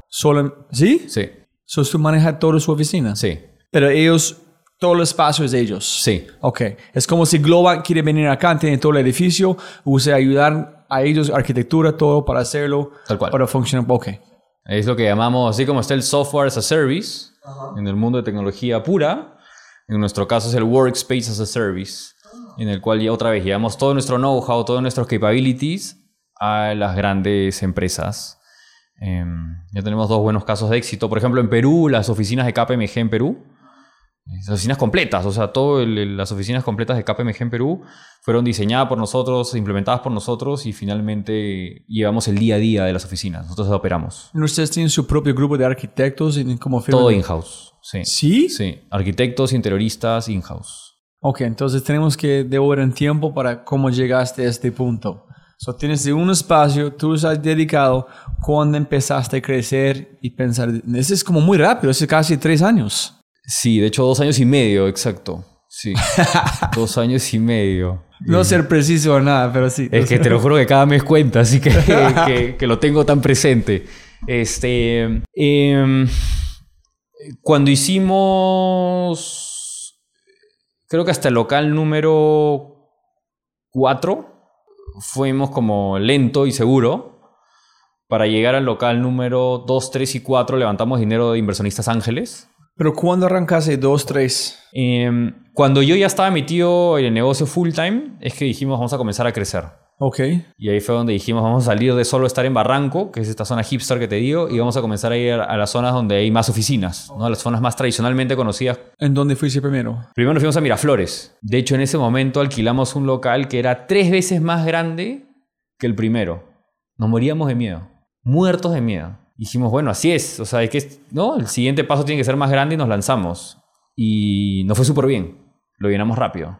Dijimos, bueno, ahora vamos a por el tercer local. ¿Pero cómo fue la parte de posición de mercadeo? ¿O fue solamente amigos de amigos, voz a voz esta vez? No, igual, le metes plata pues un poquito a Google AdWords, le metes otro poquito más a Facebook, que algo más habíamos aprendido de advertisement ahí en el tema. ¿Pero dirigiste como la propaganda, la pauta a empresas grandes tratando de ocupar espacio como todo al mismo tiempo? ¿O fue más...? No, fue a pocos. O sea, el crecimiento iba de a poquitos. O sea, ahí es donde comenzamos a ver que llegaban cada vez empresas más grandes a apostar por nosotros. ¿Eso no fue una estrategia de llenar uno de una? Llegaban solos. O sea, gran parte de lo que hemos hecho ha sido como que la oportunidad se cruzaba adelante. Sí. Entonces, cuando llenaste ese espacio gigante, ¿fue todos emprendedores? Mira, el primer local sí fue la gran mayoría emprendedores, freelancers, y había una pequeña mediana empresa ahí, ¿okay? De casi 15 personas. ¿Okay? Lo que nos ayudó para el punto de quiebre para comenzar a pensar en más grande fue que Uber estaba iniciando operaciones en Perú y nos buscó para estar dentro de Comunal. ¿Cuándo tenía un espacio? Sí, cuando teníamos uno. ¿Buscaron ustedes? Ellos cosas de la vida, un cliente nuestro, un comunero, que estaba... En esa época, por ejemplo, cuando venían clientes nuevos, yo los sacaba a almorzar. Normalmente hacía eso porque me gustaba, porque quería conocer a los clientes. Nos hemos ido a celebrar sus cumpleaños, pero nos íbamos de fiesta. O sea, hacíamos más cosas porque obviamente eran pocos y podía hacerlo. Hoy no me daría la vida, pero me encantaría hacerlo. Y lo saqué a almorzar. Este cliente que era nuevo, mexicano, de hecho. Bruno se llama, Bruno Blackmore. Un gran tipo. Hasta ahora lo veo. Ahora que estoy abriendo en México, de hecho, lo he recontactado. Y él me dice, oye, tu espacio está súper chévere. Uber debería estar aquí. Él era proveedor de Uber en esa época. Uber debería estar aquí. ¿Proveedor en qué sentido? Él le hacía todo lo que era el chequeo de seguridad, el filtro de los ok. riders. Es su empresa. Ok. Sí, eso es lo que él hacía. Y me dice, te los voy a presentar. Y me los presenta. Me presenta la country manager. ¿Cómo fue Patrick? Patrick Mori. No, aquí está Catalina, colombiana. Ella vino a abrir Uber acá a Perú. Ella es la country head. Y me la presenta y nada, la atiendo. De hecho estaba en una oficina tradicional, aburridísima, de antaño. Y me dijo, sácame de acá ya. Esto no es la vibra que yo quiero para mi gente.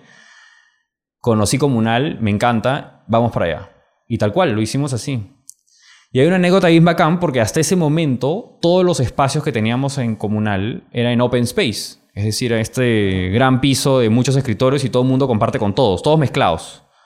Pero cuando llega la country head de Uber me dice, ya me encanta todo, pero esa esquina de allá pones un vidrio con una puerta, mi logo en la entrada y lo separas del resto. ¿Ese fue el espacio 2? No, siempre en el 1. Uber quería ir en el espacio 1, en ese pero pequeño. Con este espacio privado cerrado para ellos. Digo, pero me matas el modelo. El futuro es el open space, el futuro es economías colaborativas, ¿no? Y todo este tema. Me dijo, será lo que quieras, pero si tú quieres que Uber esté aquí, lo haces. Claramente al día siguiente traje mi arquitecto y lo hice, ¿no? O sea, tenía que tener a Uber en la oficina y lo hice. Y cerré ese espacio, le puse el vidrio con la puerta y el logo en la entrada. ¿Qué dijeron todas las otras personas allá en el espacio? ¿Qué está pasando? ¿Está matando la esencia? ¿O a ellos no se importa? Mira, fue entre qué pasó y entre, oye, está bueno, ¿no? Uber está aquí. No, y entre, está bueno de tener eso del espacio privado. Ah, yo quiero uno también. Y ahí descubrimos este insight que hoy, de hecho, ya es donde nos movemos. Que la gente en los espacios colaborativos solo quiere compartir las áreas comunes. ¿A qué me refiero? La gente quiere un espacio privado para su empresa, con puerta, con el logo en la entrada, donde adentro está solo su gente, el espacio cerrado, y solo quieren compartir recepción, salas de reuniones, cafetería, más no esa parte de trabajo del día a día. Y nació a raíz de eso. Entonces, para que tengas una idea, en ese momento que fue ese chispazo y que nos lo pidieron, hoy más del 90% de nuestras ventas están en oficinas privadas. ¿Cuál fue la empresa más grande en el primer espacio antes de Uber? ¿Cuántas personas? El anterior a eso fue una empresa que arrancó en 10 y terminó en 15 personas. Son 15 personas compartiendo con otras personas. Con otras personas. ¿Cada persona tuvo su propio puesto o llegas y... Cada uno su propio puesto. Sí. Pero todos en un gran piso y todos viéndose y mirándose. Es que así inicia el coworking hace muchos años. Así inició el coworking. Era un espacio de freelancers y startups. Cada persona con sus audífonos allá trabajando para no escuchar la bulla. Para no escuchar. Pero es que así inició esto. ¿Pusiste el logo en el vidrio gigante o fue una cosa pequeña? En el vidrio gigante. Lo pidieron así. Y había que atender al cliente. Sí. Entonces fue toda otra gente mirando y then boom. Una industria de billones de dólares llegando. Y luego cuando comenzaban a llegar los tours de otros clientes que venían a conocer Comunal y a consumir espacio, llegaban y decían, oye, ¿y esa oficina de Uber? ¿Por qué está separada con un vidrio? Yo quiero igual. No, pues, pero yo quiero igual. Y bueno, y como siempre se dice que el verdadero jefe es el cliente. Sí, sin duda. Y el cliente siempre tiene la razón. El segundo local lo hicimos con la gran mayoría de privados. Llenaste. Nos fue súper bien. De hecho, nos fue súper bien. Y ahí nos fuimos al tercer local. Dijimos, bueno, ya, ¿no? De típica, ¿no? Te hace más valiente, te la vas creyendo en el camino. Y yo te conté que el primer local tenía 200 metros cuadrados. El segundo triplicamos el tamaño a 600. Y nos morimos de miedo en su momento, pero nos lanzamos. Y luego para el tercer local duplicamos otra vez ese tamaño y fuimos a un local de 1200 metros cuadrados. Muertos de miedo. Y lo peor es que nos fuimos a la zona más tradicional de Lima, que es San Isidro, que es el centro financiero, donde están los más tradicionales. Y donde decían, ¿qué hace esa marca de hippies que trabajan en Barranco? Porque teníamos el posicionamiento de que éramos los hippies que estábamos en Barranco, con gente tomando chela o tirados en el piso en un puff trabajando. ¿Qué hacen llegando al centro financiero de la ciudad? ¿No? Pero sabíamos que que era estratégico hacerlo porque era la manera de mostrar que nuestro modelo funcionaba. Para cualquiera. Y no éramos solo de nicho. Y lo hicimos a propósito. De hecho, ajustamos un poco el diseño. No lo hicimos tan urbano, si lo quieres ver así. Fue un poquito más empresarial. Sin perder la esencia, pero un poquito más empresarial. ¿Donde estamos es que urbano o es No, este es el más... Este que es el Euro, Miraflores, este es el... Digamos que es el más corporativo.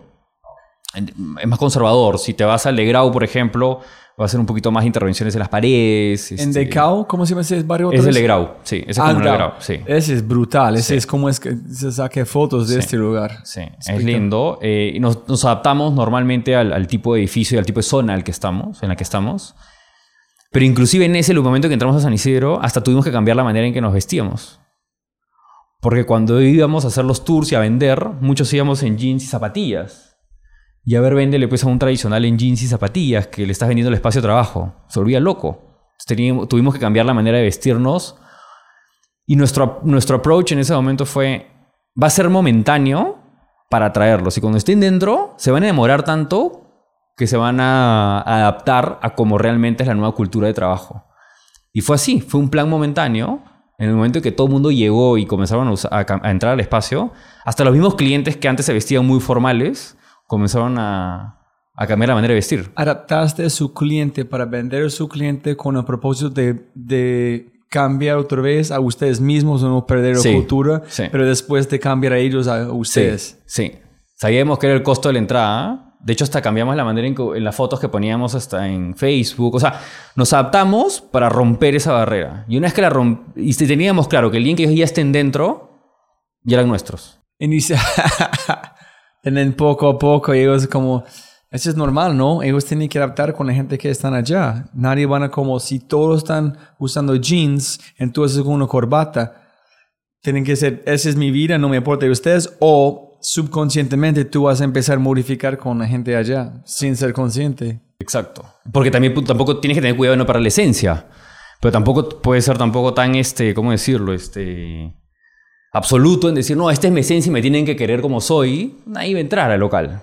Y aparte, como te digo, ya era el local 2 veces más grande que el anterior, que ya nos había dado miedo. ¿Ustedes están usando los fondos de los ingresos de otras áreas para abrir los otros espacios o buscaste inversión para hacer cada uno? Toda esta inversión que te menciono fue hecho con ángeles. ¿Ok? Todo este camino que te menciono fue hecho con ángeles. ¿Qué vas a prometer a ellos? Porque en cómo ustedes firman contratos de 1 año, 6 meses, mes a mes, para como saber cuánta plata van a entrar, si alguien van a salir, cuánto tiempo anticiparon para como conseguir los fondos. ¿Tú dices en referencia al inversionista o al cliente? Los dos. Es que si tú vas a inversionista, sí, listo, tenemos 4 contratos ya por un espacio que pagan en 6 meses. Ustedes van a ganar 2% de si ellos firman un contrato de 1 año. Si alguien sale en este año, tienen que pagar a sus inversionistas. ¿Cuánto tiempo tienes para como reemplazar a esta persona? ¿Cómo vas a prometer para convencer a ellos para invertir? Mira, la parte buena es que tenemos... Más que una promesa, que puede ser una promesa teórica de un papel, tenemos ya resultados reales de clientes que tienen alta renovación con nosotros. O sea, que tienen alta satisfacción y por ende alta renovación. Entonces tenemos un buen historial en ese sentido. Y eso obviamente le da mucha tranquilidad a nuestros inversionistas, ¿no? Tenemos muy buen ratio de renovaciones. O sea, al final nuestros partners obviamente es el inversionista, ¿no? El que nos acompaña en este crecimiento, pero obviamente también es el dueño de la tierra, el dueño de la oficina, ¿no? Porque nosotros llegamos al espacio prometiéndole que nos vamos a quedar aquí muchísimos años. Nuestro plan es no irnos nunca. Y claramente ese espacio es... No sé, dependiendo del tipo de inversionista, es de repente su activo más importante, la parte de su patrimonio más importante y quiere tener la seguridad de que le vamos a dar el retorno que ellos esperan. Y eso nos ayudó mucho en nuestro crecimiento, porque me atrevo a decir que nunca nos hemos demorado en pagarle a uno de nuestros landlords, nunca nos hemos pagarle a nadie de nuestra gente, en nuestro equipo. Y ese hecho ha generado de que la bola de nieve vaya creciendo, porque cada vez que tomamos un nuevo local... Y hablábamos con el dueño de la oficina y le decíamos, queremos seguir en sociedad porque buscamos una sociedad en cada uno de los locales para hacer un comunal. Si tienes dudas, habla con el anterior.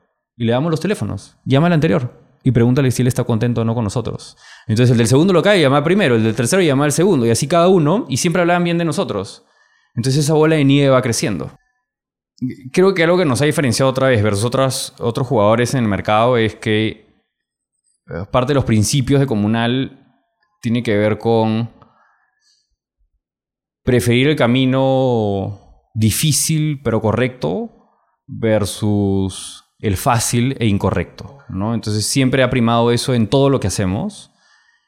Y en esa línea siempre hemos buscado una relación a largo plazo con los landlords, que los dueños de la tierra, que son uno de nuestros principales partners.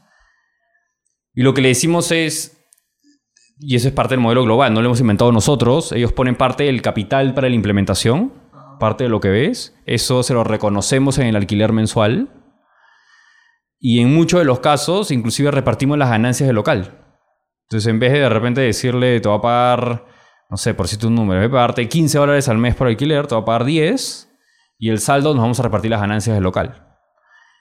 Eso que otra vez no es que hemos inventado la pólvora, es algo que existe en el mundo hotelero, es algo que existe en otros coworkings a nivel global, es algo que nosotros también aplicamos y alinea los intereses en el largo plazo con el dueño de la tierra. El mejor que ustedes van con su negocio, mejor ellos van también. Es gana por ellos y gana por el inversionista. Tal cual. Y cuando el mercado y la economía del país vaya para arriba, los dos ganamos. Si va para abajo, los dos nos ajustamos.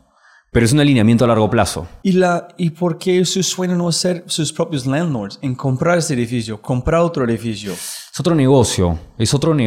¿Pero es en su mapa o no?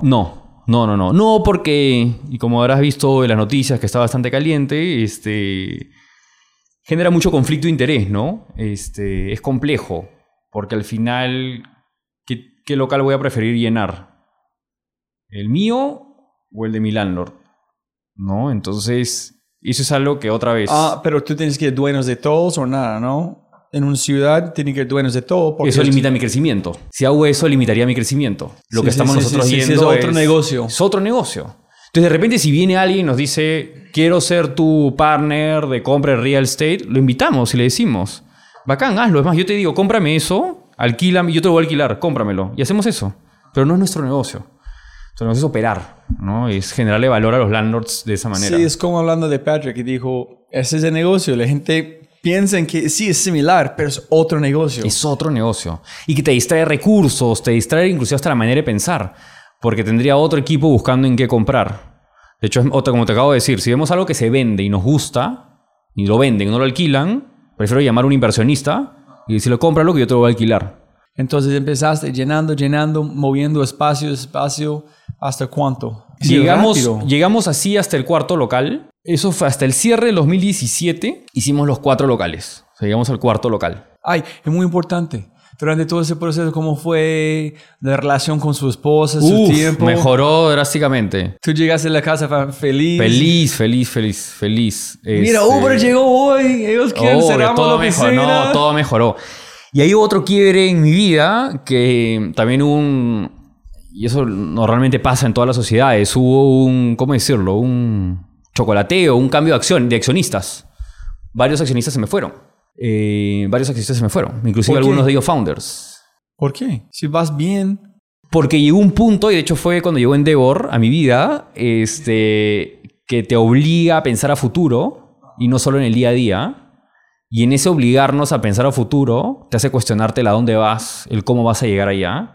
Y comenzamos a encontrar que no estábamos 100% alineados. Y la decisión fue, oye, es mejor separarnos ahora que después. ¿Accionistas como unos inversionistas grandes? No, de los 3 fundadores que te dije. Sí. Ajá. Uno de ellos. Fue bien duro, pero era lo correcto, ¿no? Pero cuéntame que listo. ¿Cuándo llegó Endeavor? Endeavor llega a finales del 16. ¿En dónde? ¿Cuántos locales? ¿Dónde estabas en ese momento? Teníamos 3 locales, yendo para el cuarto. Pero estamos entre el tercero y el cuarto, sí. ¿Su crecimiento fue qué porcentaje año a año? Mira, ahí estamos cerca... 20-30%. Sí, aprox. Estamos más como en el 30-40%. ¿En su panel de Endeavor fue en Milán o no? No, el nuestro nos tocó en Medellín. ¿Sí fuiste a Medellín? Fue lindo, sí. De hecho, Fue súper chévere ese panel. Yo estaba allá cuando tú estabas allá. ¿Dónde hiciste? ¿En qué espacio? Era un lugar de un banco de eventos, pero pertenecía a un banco. Bueno, el banco ¿Banco Colombia no? No, miento, el de esta empresa que es súper grande de Medellín. Banco Colombia es más grande. Mira, Grupo no me atrevo a darte, Ruta N. No era Ruta N. De hecho, fui a conocer Ruta N después, que era súper lejos del lugar donde estábamos.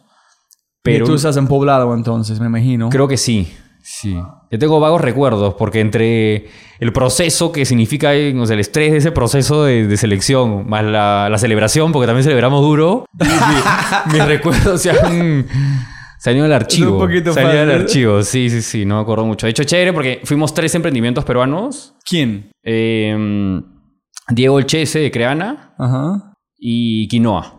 Ok. Yo estoy tratando de hablar con Diego, pero no un confirmado. Dije que está muy ocupado, pero... Así que de aquí le escribimos saliendo sí, para... dile, hermano. Hágale. Bueno, él está... Es un capo. Él le da súper bien. Es un tipazo y... Ahí lo escribimos. Está viajando por todos lados. Y pasamos los 3, sí. Pero ¿cómo fue la discusión? ¿Que preguntaron quién fue en el panel? ¿Quién fue los jueces o los...? Mira, la gran mayoría gringos. ¿Pero de qué empresa? ¿De dónde? Mira, no me acuerdo mucho. Había una persona de Google, que era del equipo de Research and Development de Google. Muy inteligente él. Había... En fin, gente relacionada a real estate. Y claramente la pregunta era, ¿por qué tú, no? Dijeron, ¿qué es la diferencia entre vos y WeWork? ¿Qué es la diferencia entre otro o sí, no? Sí, las preguntas eran en directo porque obviamente ya habían players globales que le estaba yendo bien. Y nuestro argumento siempre fue, ok, sí, ellos están abriendo mercado. Este mercado no es solo para uno, es para varios. La penetración de la categoría todavía es muy baja a nivel global. Para que tengas una idea, hoy, estamos hablando de casi 3 años después de haber tenido esa sesión en Endeavor, la penetración global aún es menor al 5%. La penetración de la categoría de lo que hacemos nosotros. Entonces, lo que hay por hacer es infinito. Y no existe un super líder en la categoría. Es decir, no existe un único que tenga todo el market share. Hay tanto por hacer. Hay industrias que sí lo tienen, pero esta no es una de ellas. Yo pienso también esto es una consecuencia natural, como biológicamente, en ese sentido, como sistemas de a dónde van las empresas grandes, que van a empezar más pequeña, van a ser más diversos, más como módulos, células, van a buscar más espacios para llenar como ustedes. Entonces, mientras ustedes crecen, las otras empresas van a empezar a diversificar en ser más espacios. Entonces, es muy natural este crecimiento de los dos hasta un equilibrio de grandes pequeños, yo pienso. Y así fue, tal cual. Y así fue que apostaron por nosotros y dijeron, ok, sí, creemos que sí hay una oportunidad para un player importante en Latinoamérica. Y bueno, y nos aceptaron en ese momento. Pero parte del resultado de esa aceptación fue esta revisión de a dónde vamos, que otra vez en el día a día del emprendimiento te olvidas de hacer eso. Y nos llevó a concluir en ese momento al grupo de socios de que no todos estábamos yendo al mismo camino. Y nos dividimos. ¿Ellos están allá también o solamente vos? Me fui con uno de ellos, con uno de los founders. ¿El uno que todavía está aparte? No, el otro. Me fui con el otro. Y bacán, no fue chévere. De hecho, con Taid, el proceso fue súper bacán. Ellos preguntaron dónde lo ven en el futuro, cómo vas a escalar. ¿Preguntaron de ustedes o no? Sí, claro. ¿Cómo contestaste? ¿Qué dijiste a ellos? Más que te lo pregunten en el momento del pitch final del proceso, te lo preguntan en la previa. ¿Cómo te preparas para llegar a eso? ¿No? De hecho, siempre, cada vez que hablo de Endeavor y explico qué significa Endeavor, yo personalmente sentí mucho más valor agregado en el proceso de llegar a ese... Es durísimo. Ya sé esto, es el otro. ¿Y por qué no esto? ¿Y por qué no el otro? Y comienzan a cuestionarte todo, preparándote para ese gran momento.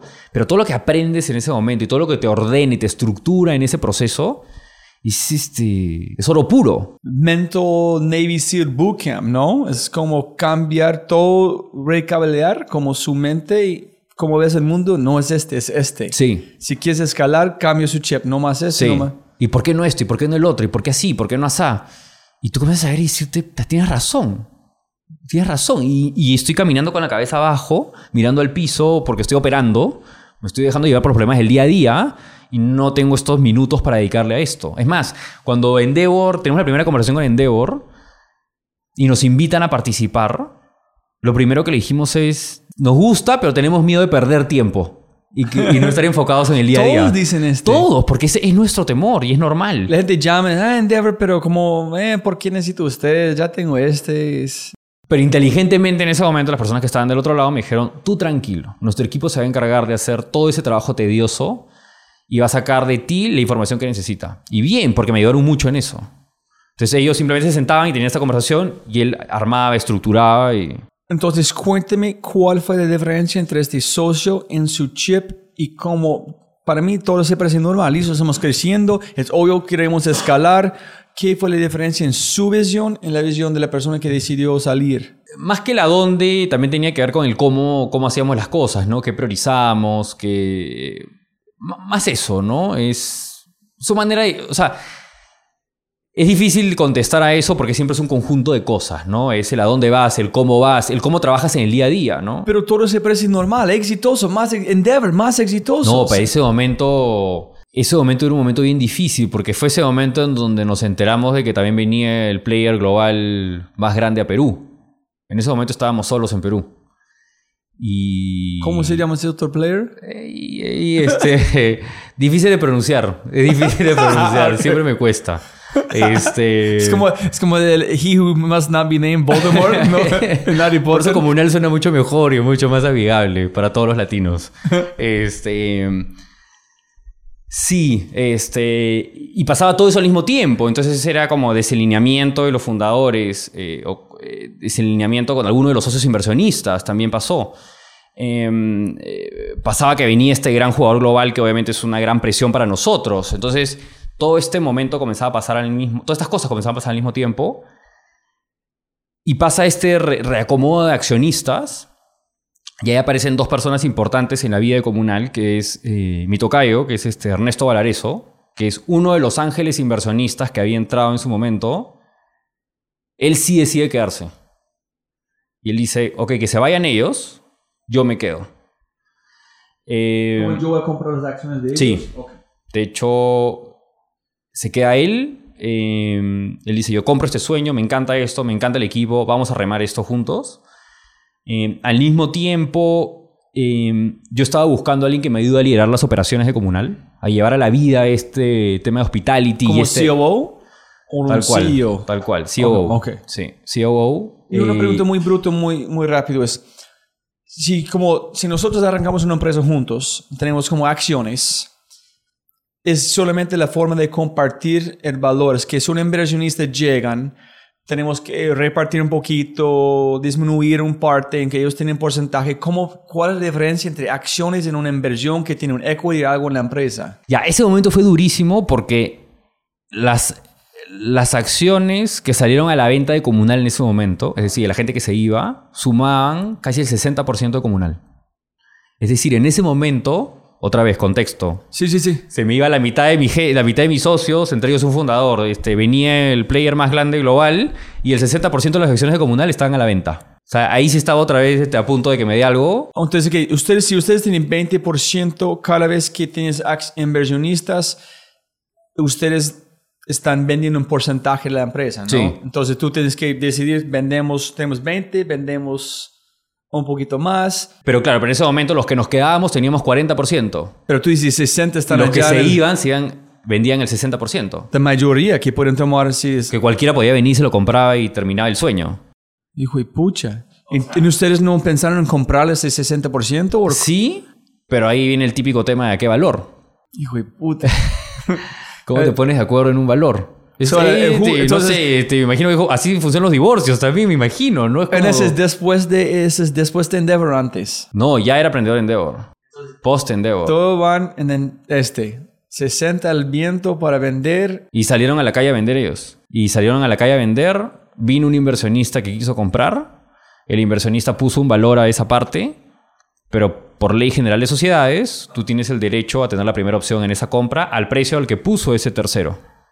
Entonces nosotros ejercimos esa opción y compramos las acciones, el 60% de las acciones al precio al que iba a comprar ese tercero. Así funciona. O sea, si tus acciones es un activo, si tú mañana quieres vender las acciones de tu compañía, sales a la calle a vender.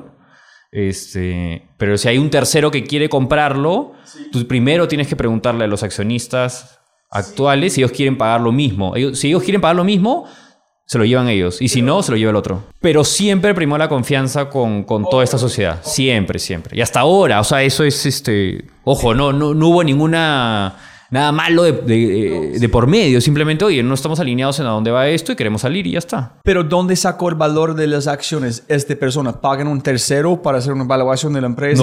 No. Acá lo que he aprendido en este mundo es que las cosas cuestan lo que uno está dispuesto a pagar. Y si tú sales a pichar y el otro dice, yo creo que esto vale tanto, ese es el precio. Pues. So el man llegó, ese es el valor de Comunal que yo pago. Sí. Y dices, listo, compramos por este. Sí. Él no tiene la opción de superar este precio y ofrecerte más. Nosotros ofreciendo lo mismo teníamos el derecho a tener la primera opción y quedarnos nosotros. Ahora, el resto que estábamos ahí compramos todas esas acciones, ¿no? Y ahí entra la segunda persona importante en ese momento de Comunal, que es quien te mencioné hace un segundo. Nuestra COO es Mali Goicoechea. Mali Goicoechea venía de ser country manager de la cadena de hoteles Accor, la cadena francesa. Era la country manager de Perú. Ella la conocí en Comunal haciendo un tour. Yo le hice un tour a ella, porque en esa época yo vendía.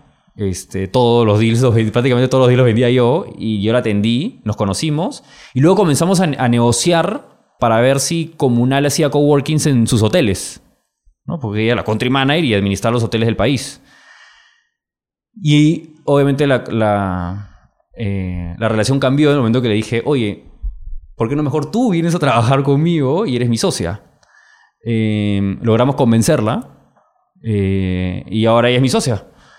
Y ella es quien dirige las operaciones de Comunal. ¡Qué suerte! Todo pasó al mismo tiempo para conectar puntos. Tal cual. Y siempre digo que sí, que hemos tenido mucha suerte en el camino, pero creo que la suerte también es el resultado de hacer bien las cosas y esa siempre ha sido nuestro mantra, ¿no? Y otra vez, creo que nos ha devuelto la vida con buenas cosas.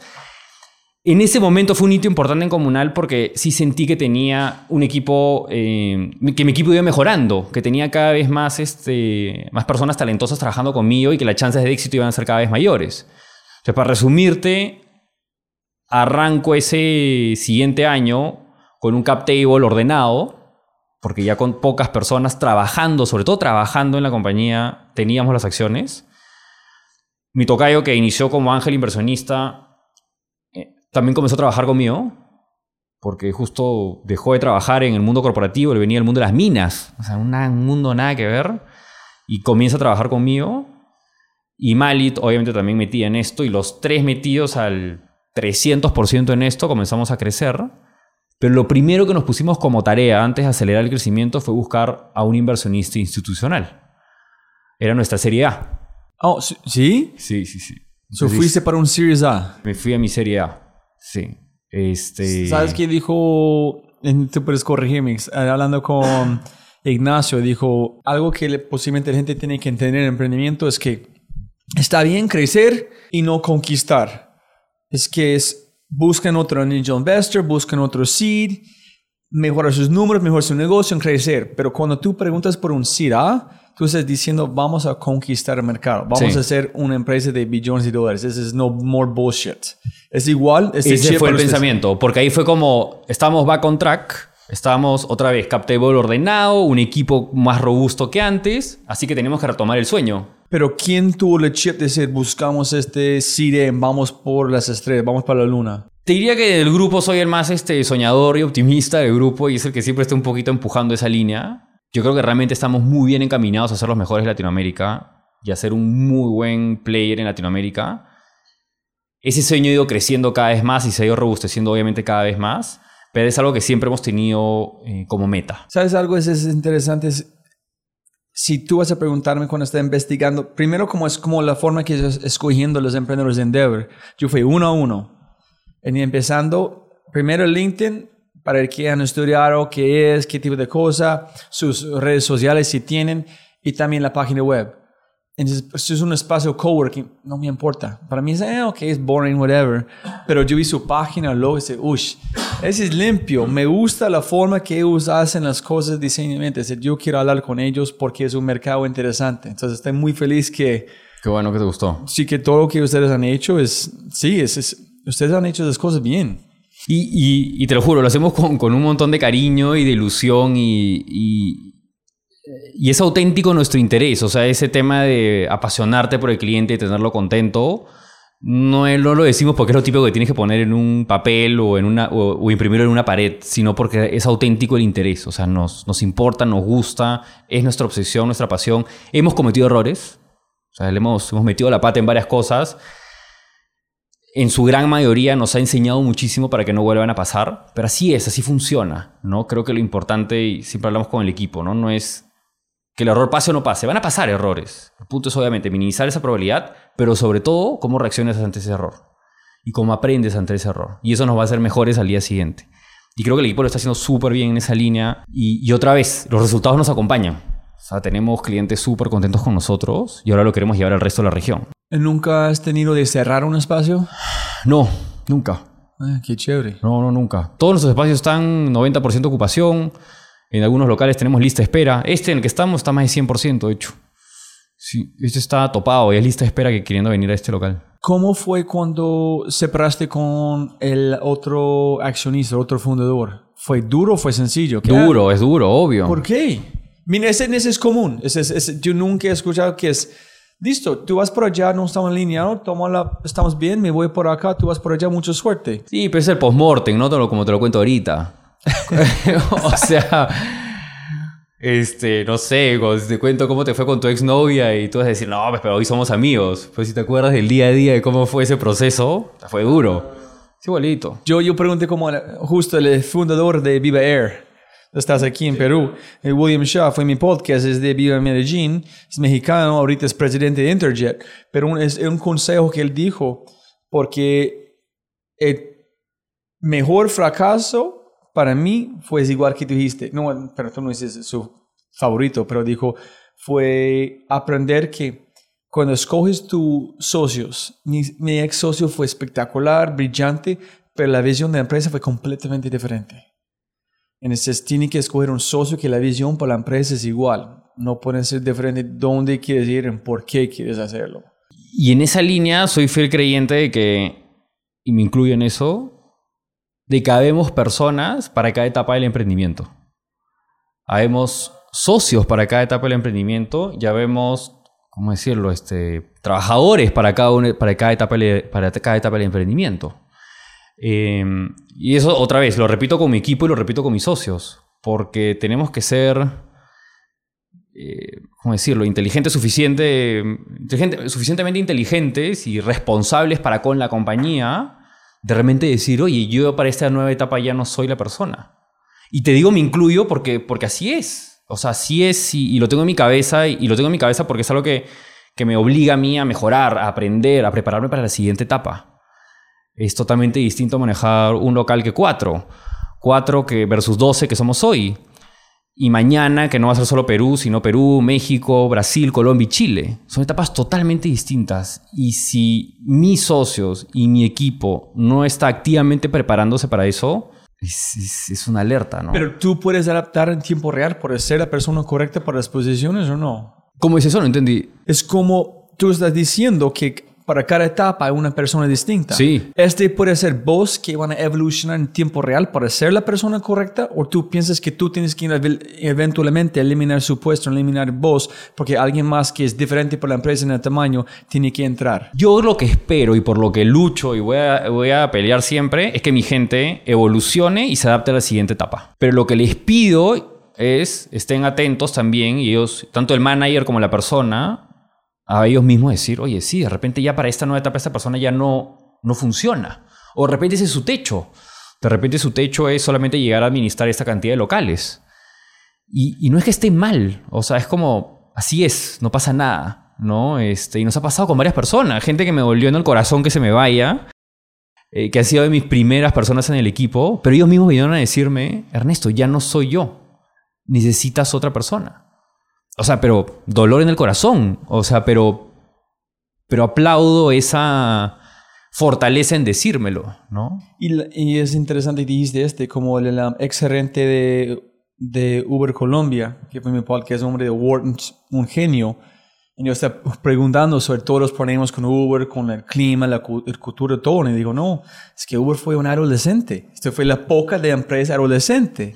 Como trabajar duro, sacrificar. Fue la época como un teenager. Está bien, no más. La empresa cambió. Necesita un CEO, es más maduro, más adulto. Tiene que cambiar mentalmente toda la cultura de la empresa a través de personas. Eso es un poco diferente, sí, como tú dijiste. Sí, y de hecho siempre reconozco mis errores y creo que hay muchas cosas que por mejorar de mi parte. Y hoy trato de reconocerlos rápido y corregirlos rápido, ¿no? Sobre todo corregirlos. Y eso es lo que le pido a toda mi gente, ¿no? Que es la única manera de llegar a donde tenemos que llegar, ¿no? Entonces, ¿llegaste a Seed A o no? Llegué a mi Series A, sí. ¿Dónde fuiste? Hay también una historia curiosa. En ese momento me volví a llenar de energía y dije, ahora sí, volvemos a buscar comernos el mundo, comenzando por Latinoamérica. Y me fui con Endeavor a un programa de speed dating con inversionistas en Nueva York. Pero, ok, espera. ¿Cuántos locales en ese momento? Seguía con 4. ¿Siguen con 4? ¿Aquí cuánto tienen Perú ahorita? Hoy 12. Hijo de puta. Sí, hoy 12. Pero ahí seguíamos con 4.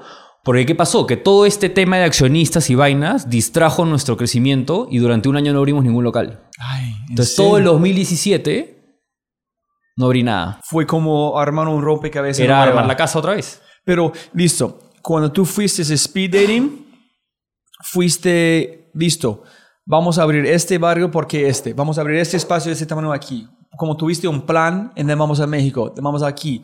O solamente fuiste, necesitamos crecer, necesitamos plata. Teníamos un plan bien en borrador, en el cual el plan decía, vamos por Latinoamérica, tales países, y necesito un ticket de tanto.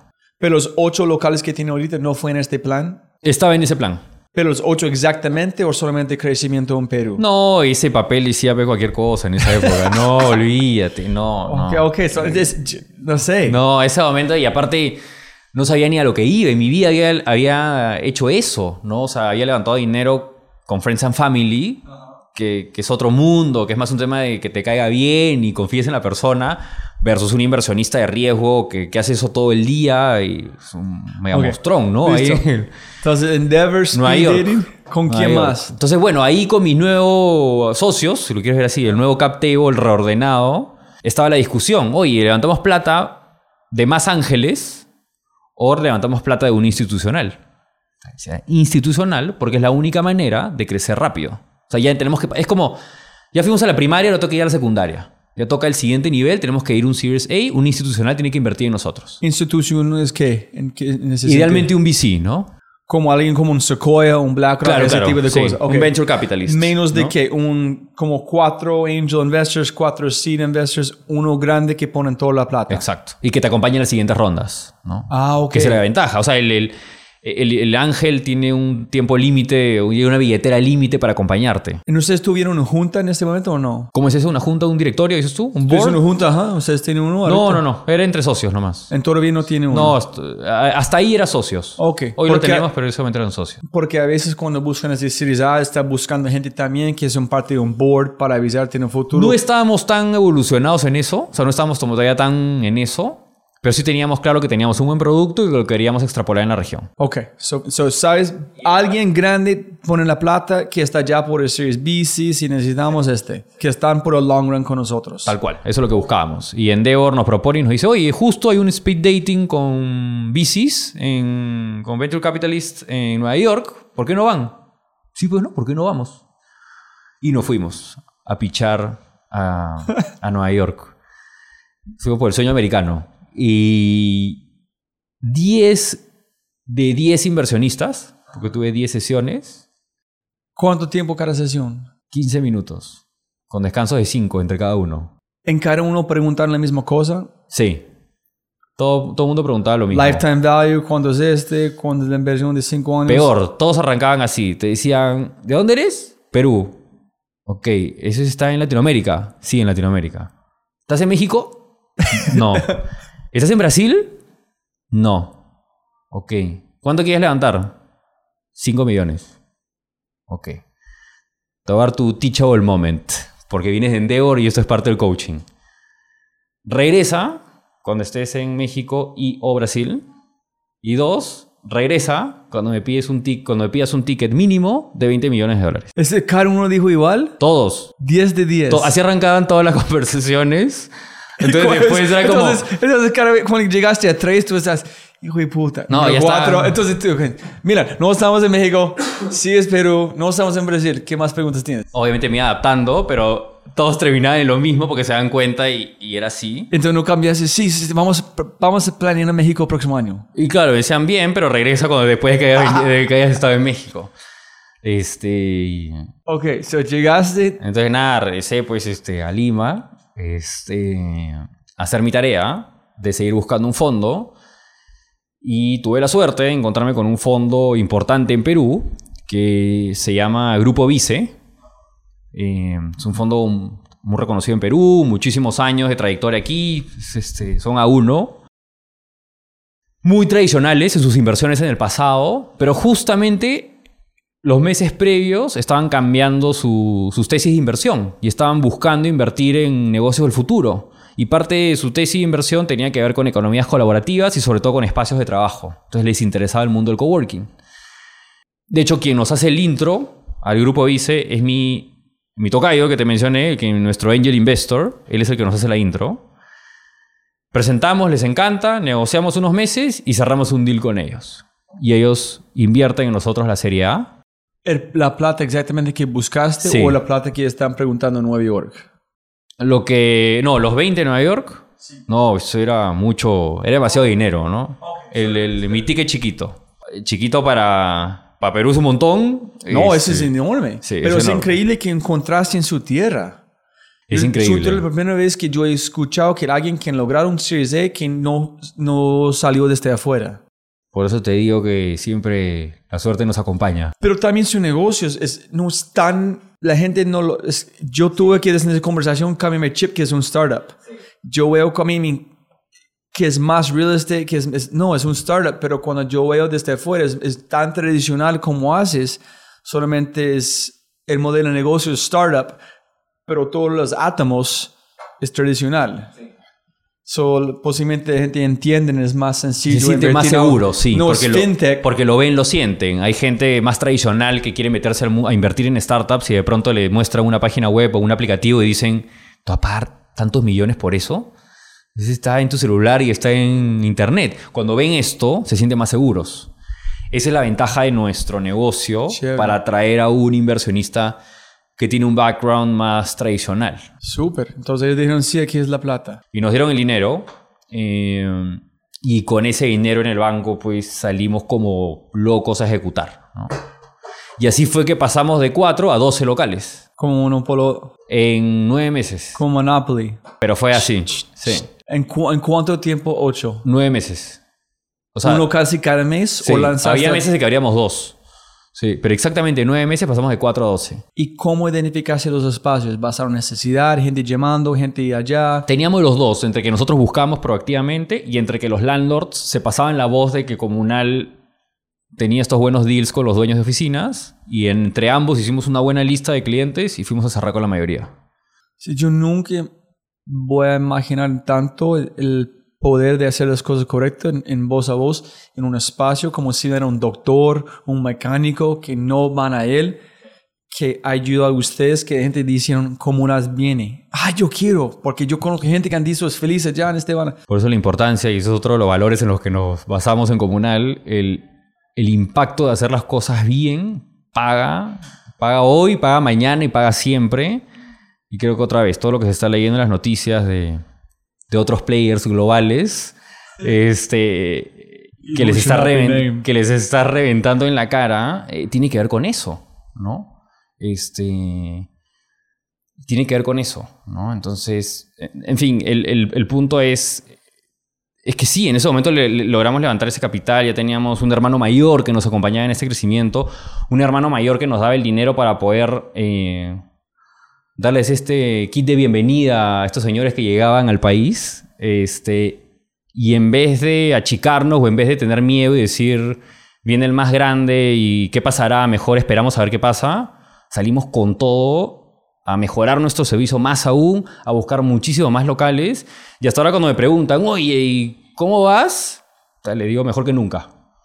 Es más, cuando tengo mi gráfica de crecimiento, está claramente el Series A y la entrada de estos señores, que ese ha sido mi breaking point. Entonces, ya cuando... Listo, 8, ese fue 2018. Esto fue inicio del 2018, es que comenzamos a ejecutar los planes que venían detrás del Series A. Todo pasó rápido. Rapidísimo. Hijo de madre. Rapidísimo. Y ahora estamos a días de abrir nuestro primer local en México. Y tú vas para allá para vivir. Y yo me voy para allá, sí. ¿Y cuándo después de México? ¿Dónde? ¿O más espacios en México? ¿Conquistar México después? Justamente estamos ahorita afinando los hitos, ¿no? Los milestones de Comunal para los próximos meses y años. Pero nuestro endpoint es tener una presencia en Latinoamérica bastante importante. Entonces, ¿ya cuándo vas a buscar un Series B? ¿O grande? De hecho, en pocas semanas lo hacemos. En pocas semanas salimos a hacer el Series B. De hecho, Porque ya puedes decir, sí, estamos en México. Porque tengo un muy buen caso de éxito en Perú, en el cual he demostrado que tengo buenos KPIs y tengo sobre todo un buen producto con el cual el cliente está súper contento, que creo que eso es lo más importante. O sea, he demostrado que el producto funciona y es un producto superior. He demostrado nivel de crecimiento acelerado. De hecho, en los últimos meses hemos crecido 15% mensual. O sea, que es una locura. ¿En qué sentido? ¿Que llenando espacios? Porque solamente ustedes tienen como... Llenando espacios, su cap sí. Pero tienen la consultancy que es... Sí, tenemos los dos. ¿Cuándo arrancaste con el consultancy? Hace 7 meses. Fue... Tú sabes que el tema de consultancy, que es este workspace as service en el cual nos metemos en las oficinas de los clientes y le damos el servicio, también nació porque un cliente lo pidió. Porque vino un cliente grande que vino y me dijo, me encanta tu local, me encanta lo que haces, pero tú vienes a mí, yo no voy a ti. ¿Por qué? Porque este edificio es mío, tú vienes a mí. En ese momento no tenía recursos para poder atenderlo, pero en el momento en que entró la serie A, dijimos, hay que correr a ejecutar esto. Pero sin marca Comunal. Siempre con Comunal.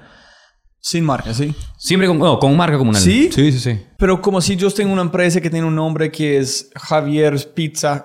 Claro, pero en ese momento es más como Comunal está en el back. A lo que me refiero es el equipo que está atendiendo los espacios. Ok. Sí. O sea, la marca... Sí, ok. Obviamente, el look and feel del espacio es el de la empresa. Los ayudamos a buscar un punto entre lo nuestro y lo suyo. Ajá. Siempre respetando el ADN de la empresa y lo que él quiere. Pero traemos mucho nuestro expertise.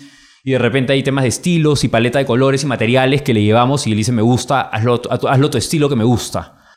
Yo pensé que la forma que tú arrancaste con la consultoría fue, ok, tenemos el producto, solamente podemos escalar a un punto, necesitamos más productos, tenemos distribution, ¿cómo vamos a meter más productos? Aquí es... No, fue que el cliente vino, lo pidió y dijimos, oye, ¿verdad? Pues no, nosotros podemos hacer eso. Más o menos el caso del primer privado con Uber hace unos años fue el mismo caso con un cliente que dijo, ¿por qué no hacen esto? Y dijimos, ¿verdad? Pues lo hacemos.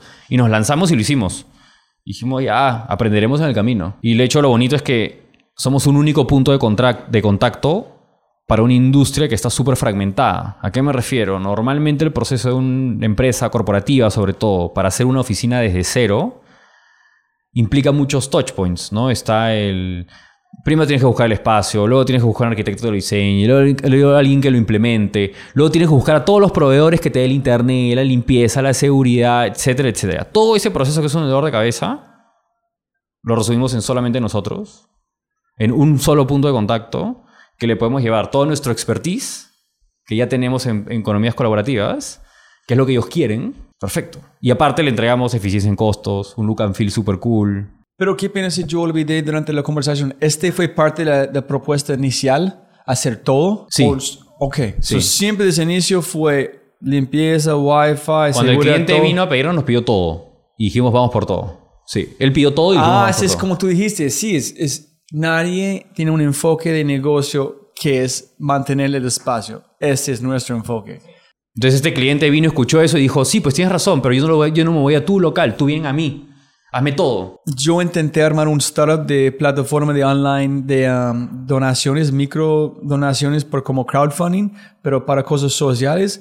Porque dije, ¿cómo es posible que este cirujano que quiere operar en 20 niños en lugares tiene que hacer mercadeo, un video, web copy? Ese no es expertise. Sí. So, danos la plata, garantizamos tú que necesitas plata, danos 20%, hacemos todo, y tú haces que tú eres mejor. Sí. Ser un cirujano. Sí. No web copy, no videos, no animación.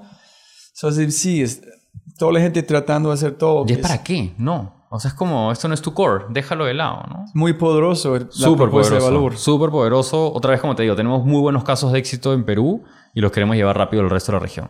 Chévere. En México, ¿cómo va la consultoría? ¿Bien? Todavía no lo hemos lanzado formalmente, porque primero estamos iniciando con coworking. Pero bueno, nada, pronto vienen noticias interesantes por allá. Me avisas para yo poder compartirlo, ¿listo? Por supuesto. Listo. Y mira, yo pensé que contestamos casi todas las preguntas de la secuencia. Menos de, ¿qué piensas de la palabra emprendedor? ¿Es importante? ¿La gente usa tanto? ¿Que están perdiendo valor? ¿Qué es un emprendedor para vos? ¿Es porque necesita más precisión? Sí, o sea, sí siento que es una... O sea, la denotación de emprendedor hoy tiene mucho más fuerza que antes, creo yo. Tiene mucha más fuerza que antes. Creo que, por lo menos en Perú, hasta hace unos años, por lo menos la terminología era el empresario, ¿no? El típico empresario tradicional. Creo que esto es una evolución a eso. Creo que el emprendedor tiene la diferencia de que él sí está iniciando las cosas, ¿no? O sea, lo arranca. Ese primer arranque que es súper importante, los cimientos de lo que viene después, lo hace el emprendedor. Creo que es más atrevido. Y creo que hoy versus hace, me atrevería a decir en Perú, hace 4 años, porque ya existen casos de éxito, está mucho mejor visto, ¿no? Y ya termina siendo también inspiración para los siguientes. Entonces, cuando aparezca la nueva generación y le diga de repente a sus papás, o a sus jefes, quiero renunciar para ser emprendedor, o a sus papás, quiero dejar este mundo corporativo de repente para ser emprendedor, ya las caras no se tuercen tanto. Porque ya comienzas a ver casos de éxito más cercanos. Ya no es el típico que lo viste en televisión en Estados Unidos, sino que, no, pues es el pata con el que fui a la universidad, es el amigo con el que estuve en el colegio, o es la persona que vive en el mismo barrio que yo vivo. Entonces, ese hecho de sentirlo más cercano, creo que va a comenzar a contribuir a generar un círculo virtuoso en el ecosistema de emprendimiento en Perú en específico, ¿no? ¿Has pensado en cómo agregar VCs adentro de Comunal para ellos están alrededor de la gente tratando de llegar a ellos en el primer lugar para ver la evolución subconscientemente en tiempo real de esas personas? Tenemos un proyecto que va en esa línea. De hecho, es más grande aún que solamente de hecho los VCs, sino sí tenemos un plan para fortalecer nuestro ecosistema de emprendimiento y que Comunal sea un agente en el ecosistema de emprendimiento de hoy ya no solo de Perú, sino de Latinoamérica. Obviamente tenemos muchas formas de contribuir. Una es el espacio, ¿no? Generando el espacio físico para que este ecosistema tenga vida. Otra es a través de estar cerca de los emprendedores. O sea, nosotros somos un emprendimiento, somos un caso de emprendimiento y qué mejor que nuestro equipo y yo mismo dedicarle horas, hombre, a eso, a inspirar a los siguientes, a jalar a los siguientes, a ayudarlos a que tengan un camino de repente más eficiente que el que hemos tenido nosotros. Y eso es parte del ADN de Comunal. O sea, eso es algo que queremos hacer. Nosotros queremos tener éxito porque queremos devolverle al ecosistema lo bien que nos ha ido. Por eso instituciones como organismos como Endeavor a mí me enamoran todos los días porque esa misión auténtica que tienen de hacer crecer el ecosistema de emprendimiento es algo que queremos impregnar también en Comunal, ¿no? Pero mira que ustedes saben cuando alguien mueven de 2 espacios a 5 a 10. Si alguien cambian 5 personas y hay 3 personas cambiando cada vez, que algo en la cultura de esta empresa que es equivocado. Si usted tiene un montón de información solamente de la gente, de la manera que se andan volando. Y los vemos, o sea, yo los veo trabajar hasta tarde, yo los veo, o sea, ves las caras, o sea, tienes una lectura mucho más directa. Esto no es un pitch de 5 minutos, yo los veo trabajar todos los días. Sí. Eso es oro. De hecho, así como te digo que a veces vemos una oficina y le decimos al inversionista, cómprala y me la alquilas. A veces le decimos también a los inversionistas ángeles, oye, invierte en él, que él solo va a crecer. O sea, este chico se va a comer el mundo, o esta chica se va a comer el mundo.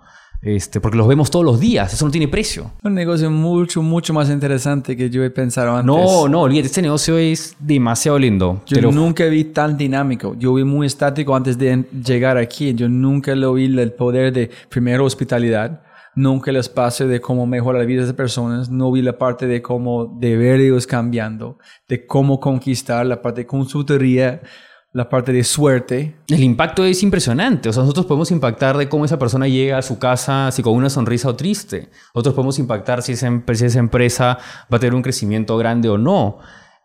O sea, otra vez, si lo puedes hacer desde un detalle o lo puedes hacer desde conectándolo con alguien que sabes que le puede agregar valor, ¿no? Entonces, tenemos una gran responsabilidad en las manos. Y también es muy chévere que ustedes son una marca conocida en su ciudad, en su tierra. Que pusiste un sello de felicidad en su tierra. La gente conoce Comunal como algo para respetar, que esté mejorando, que es poder. En cada vez que tú creces, significa que el país va bien. Sí, claro. Eso es chévere. Sí, ¿no? Y nos llena de orgullo y inflamos el pecho y nuestra gente se siente cada vez más motivada de ser parte de la creación de esta historia. Que otra vez, lo bonito de crear algo desde cero y que hace bien las cosas y que tiene un impacto positivo en nuestros clientes, es único, ¿no? Es único. Y siempre les digo, imagínense acá unos años cuando venimos para atrás y le digan a sus hijos, a su familia, mira esto, yo he sido parte de esta creación. En un día, ¿cuántos años? ¿Quién sabe? Alguna manera cómo va a ser un documental en ver este espacio igual. Se mira, eso es como el garaje de Apple. Aquí es el garaje del espacio. De repente iba a ser súper anecdótico y nos acordaremos todos de ese momento. Por suerte, dentro de los más de 90 personas que somos, tengo mucha gente todavía de los inicios. Y sí, de vez en cuando nos reímos y miramos para atrás y es lo que nos llena energía para seguir remando para adelante, ¿no? Chévere, chévere. Los 3 mejores libros que ha leído o quiero recomendar. Mira, soy muy malo leyendo libros, pero te podría decir que he leído solo uno en mi vida que ha sido de negocios, que sí me sirvió mucho y hasta ahora me sirve como estructura para lo que es negocio. Y curiosamente no tiene nada que ver con los típicos libros de emprendimiento. Es un libro que se llama, no me acuerdo si se llama How to Win o Winning, pero es de A.G. Lafley, que es un ex CEO de Procter & Gamble. Y por eso te digo, o sea, yo sí rescato bastantes cosas de mi ex vida corporativa y ese libro resume mucho lo que rescato de ese mundo para aplicarlo en este otro. Este es el único libro que he podido iniciar y terminar en poco tiempo. Los otros me quedo a la mitad o... En fin, no soy una persona que se puede sentar a leer un libro. Me cuesta trabajo, pero sí leo mucho resúmenes de libros. ¿En qué usas? Abstract, Blink. Blinkist. Sí, Blinkist. ¿Te gusta? Me funciona bastante bien para cuando me recomiendan un libro y digo, tranquilo, yo lo veo y lo veo ahí rápido. Ya no entro en los detalles si lo leí o no, pero por lo menos tengo un overview del libro. Y leo mucho posts de blogs, ¿no? Sigo muchísimo, o sea, los Crunchbase, los Business Insider, todos, o sea, si abro mis redes sociales, todas tienen que ver con eso. Ya se ha convertido en esa como mi revista diaria de noticias. Y leo mucho de muchas industrias, no solo de la mía. Me declaro un obseso de mi industria. Sé muchísimo de mi industria y de todo el mundo. Hotelero, development. No, del coworking, de workspace as service, de lo que estoy haciendo yo, de ser un especialista en espacio de trabajo. Y te puedo contar la historia de cómo está hoy la foto en China, en Europa, en Estados Unidos y en Latinoamérica, tranquilamente. La gente nos han llamado a vos, estamos pensando en tres de negocio, ¿puedes dar como consultancy en cómo funcionan las cosas? Y hablo, veo cómo van los players, veo los top players de los países, cómo se están moviendo, de quién levantan dinero, cómo levantan dinero, sus propuestas de valor, cómo las están adaptando. A eso le dedico la mayor parte de mi tiempo en lectura y la otra parte de mi tiempo a ver otras industrias. Creo que es importante, sobre todo como líder de una organización y como en el proceso de armado de un producto, aprender de todas las industrias, el e-commerce. No, eso es lo más importante. Yo vi como la persona del fundador de Priceline que hizo una charla en Medellín hablando que la inspiración por Priceline fue ver como la perishable goods, bananos. Si no compras, no puedes usarlo. En un perishable goods de silla, un avión, en el momento que sale, es dead, es como es podrido. Entonces él inventó Priceline para los precios de las sillas en este punto. Entonces fue inspirado de un mundo afuera, ¿no? Creo que de esa manera uno logra encontrar lo mejor de todos estos mundos. A eso le dedico mi tiempo y mi tiempo libre lo dedico a eso. ¿Pudieras poner una cartelera enorme enfrente del aeropuerto aquí, gigante, luces, todo el mundo puede verlo despegando, aterrizando y un WhatsApp mensaje a todo el mundo, el mismo mensaje, que no es publicidad para Comunal. ¿Qué mensaje pondrías? Vengan a Comunal, vengan a Comunal. Creo que diría, créetela. Y creo que todo inicia ahí. O sea, cuando realmente tú te la crees, o sea, crees que puedes ser exitoso, crees que puedes lograr ese sueño, se contagia. ¿Y eso en qué significa que se contagie? Que puedes fácilmente, o tienes mucha más probabilidad de armar un muy buen equipo que se case con eso. Tienes mucha más probabilidad de encontrar inversionistas que crean en ti. Y por ende, a clientes que se casen contigo y que digan, sí, pues, no solo te estoy consumiendo un producto o un servicio, estoy comprando tu sueño y soy parte de este sueño. Entonces creo que lograr eso es hasta mágico en estos stakeholders que te acabo de decir, que son los stakeholders que por lo menos hoy nos rodean a nosotros. Y ni más decir del landlord también.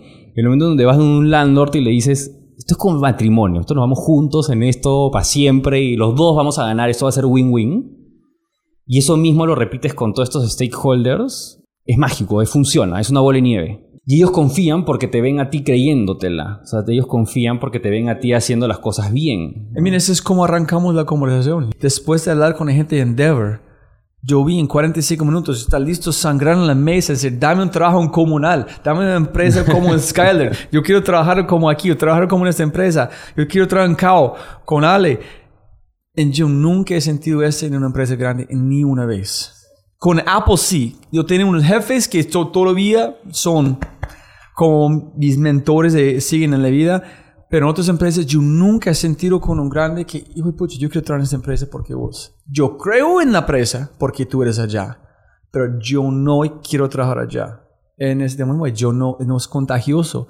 Yo no veo que ellos creen yo no sé. Ese es que yo digo que faltan las empresas grandes. Faltan algo contagioso. Yo no sé. Es un reto también, ¿no? Porque llega... Y es uno de los retos que tenemos hoy nosotros. O sea, ¿cómo extrapolamos esto? En contagiar a sus empleados. Claro. Sí. Porque ellos son los siguientes líderes en la compañía. Sí, en la vez que como te dice, más grande, más complicado transmitir el mensaje. Sí, es lo que te decía hace un rato. Cuando iniciamos Comunal y tenía un solo local y 25 personas en el local, los podía sacar a almorzar. Y nos moríamos de risa y estábamos bien y las fiestas eran chéveres. Y podía generar un nexo. Hoy que son más de 4.000 miembros los que tenemos, más de 4.000 comuneros los que tenemos, ¿cómo lograr un impacto similar con ellos? Tiene que contratar su gente que no está en voz. Más complicado encontrar a alguien que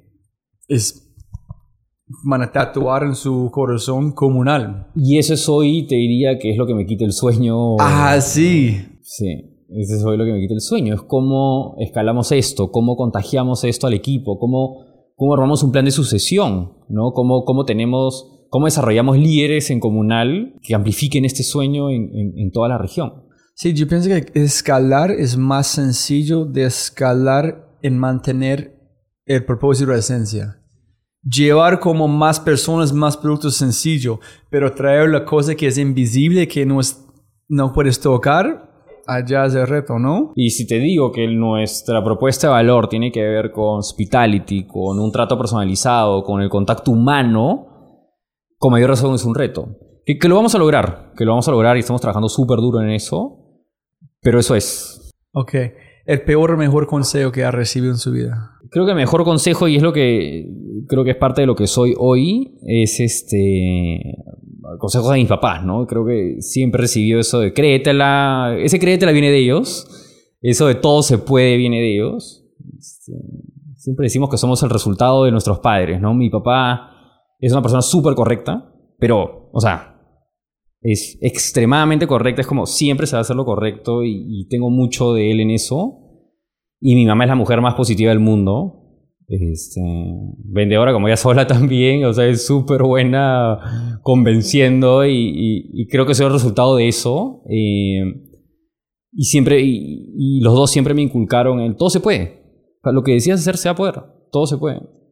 Y lo último, si quieres dejar un mensaje para la gente escuchando, cualquier emprendedor, y para la gente de Comunal, su equipo, la gente que trabaja en ese espacio, si ellos escuchen, quién sabe, ¿qué mensaje quieres dar por ellos? Me está poniendo difícil, me está poniendo bien difícil. Yo estoy imaginando que yo traje aquí a mi jefe, como la persona que arrancó van a hablar. Quiero escuchar. Cuénteme. Mira, a mi gente, y también lo digo a mis clientes porque son parte de esto, es que les prometo que vamos a hacer historia. Les prometo que vamos a trascender en esto. Les prometo que esto va mucho más allá de solo el espacio y el buen servicio. Vamos a trascender en lo que hacemos y vamos a generar un muy buen impacto no solo en Perú hoy, sino en toda Latinoamérica. Y los invito a clientes y a mi equipo y a los que se quieran unir a mi equipo a que sean parte de esto, ¿no? Creo que tenemos una oportunidad única de crear algo lindo con un impacto impresionante, sobre todo en el ecosistema de emprendimiento e innovación. No solo entre emprendedores, sino también invitando a los corporativos, que es importante tenerlos en la ecuación. Eso les diría. Y sabes muy chévere sobre qué hacen ustedes es landlords o la gente que tiene oficinas acá pueden crecer con ustedes, no solamente los empleados. Claro. Cuando ven Comunal, yo estoy en un espacio que está en México, está en Brasil, está en Chile. Y se siente parte de la historia. Yo creo que cada vez pasa más que la gente se enamora de las historias. La historia es todo. Es todo. Entonces, eso es sentirlo más humano. Y otra vez, no estoy teniendo una transacción del X dólares por escritorio, sino, ¿qué personas están detrás? ¿Qué me está contando, no? ¿Y cuántas empresas van a salir exitosos? Yo arranqué en Comunal. Claro. Yo crecí con Comunal. Yo fui como 2 escritorios a 3 pisos. Sí.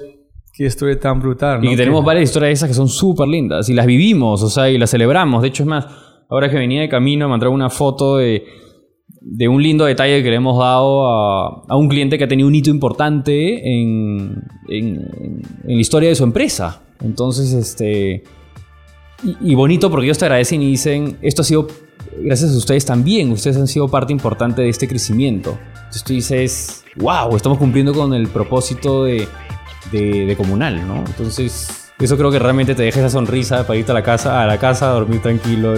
Chévere. Listo, entonces ojalá que en 2-3 años grabamos el Comunal La Venganza. Cuando estás en Brasil, hablamos cómo fue ese crecimiento.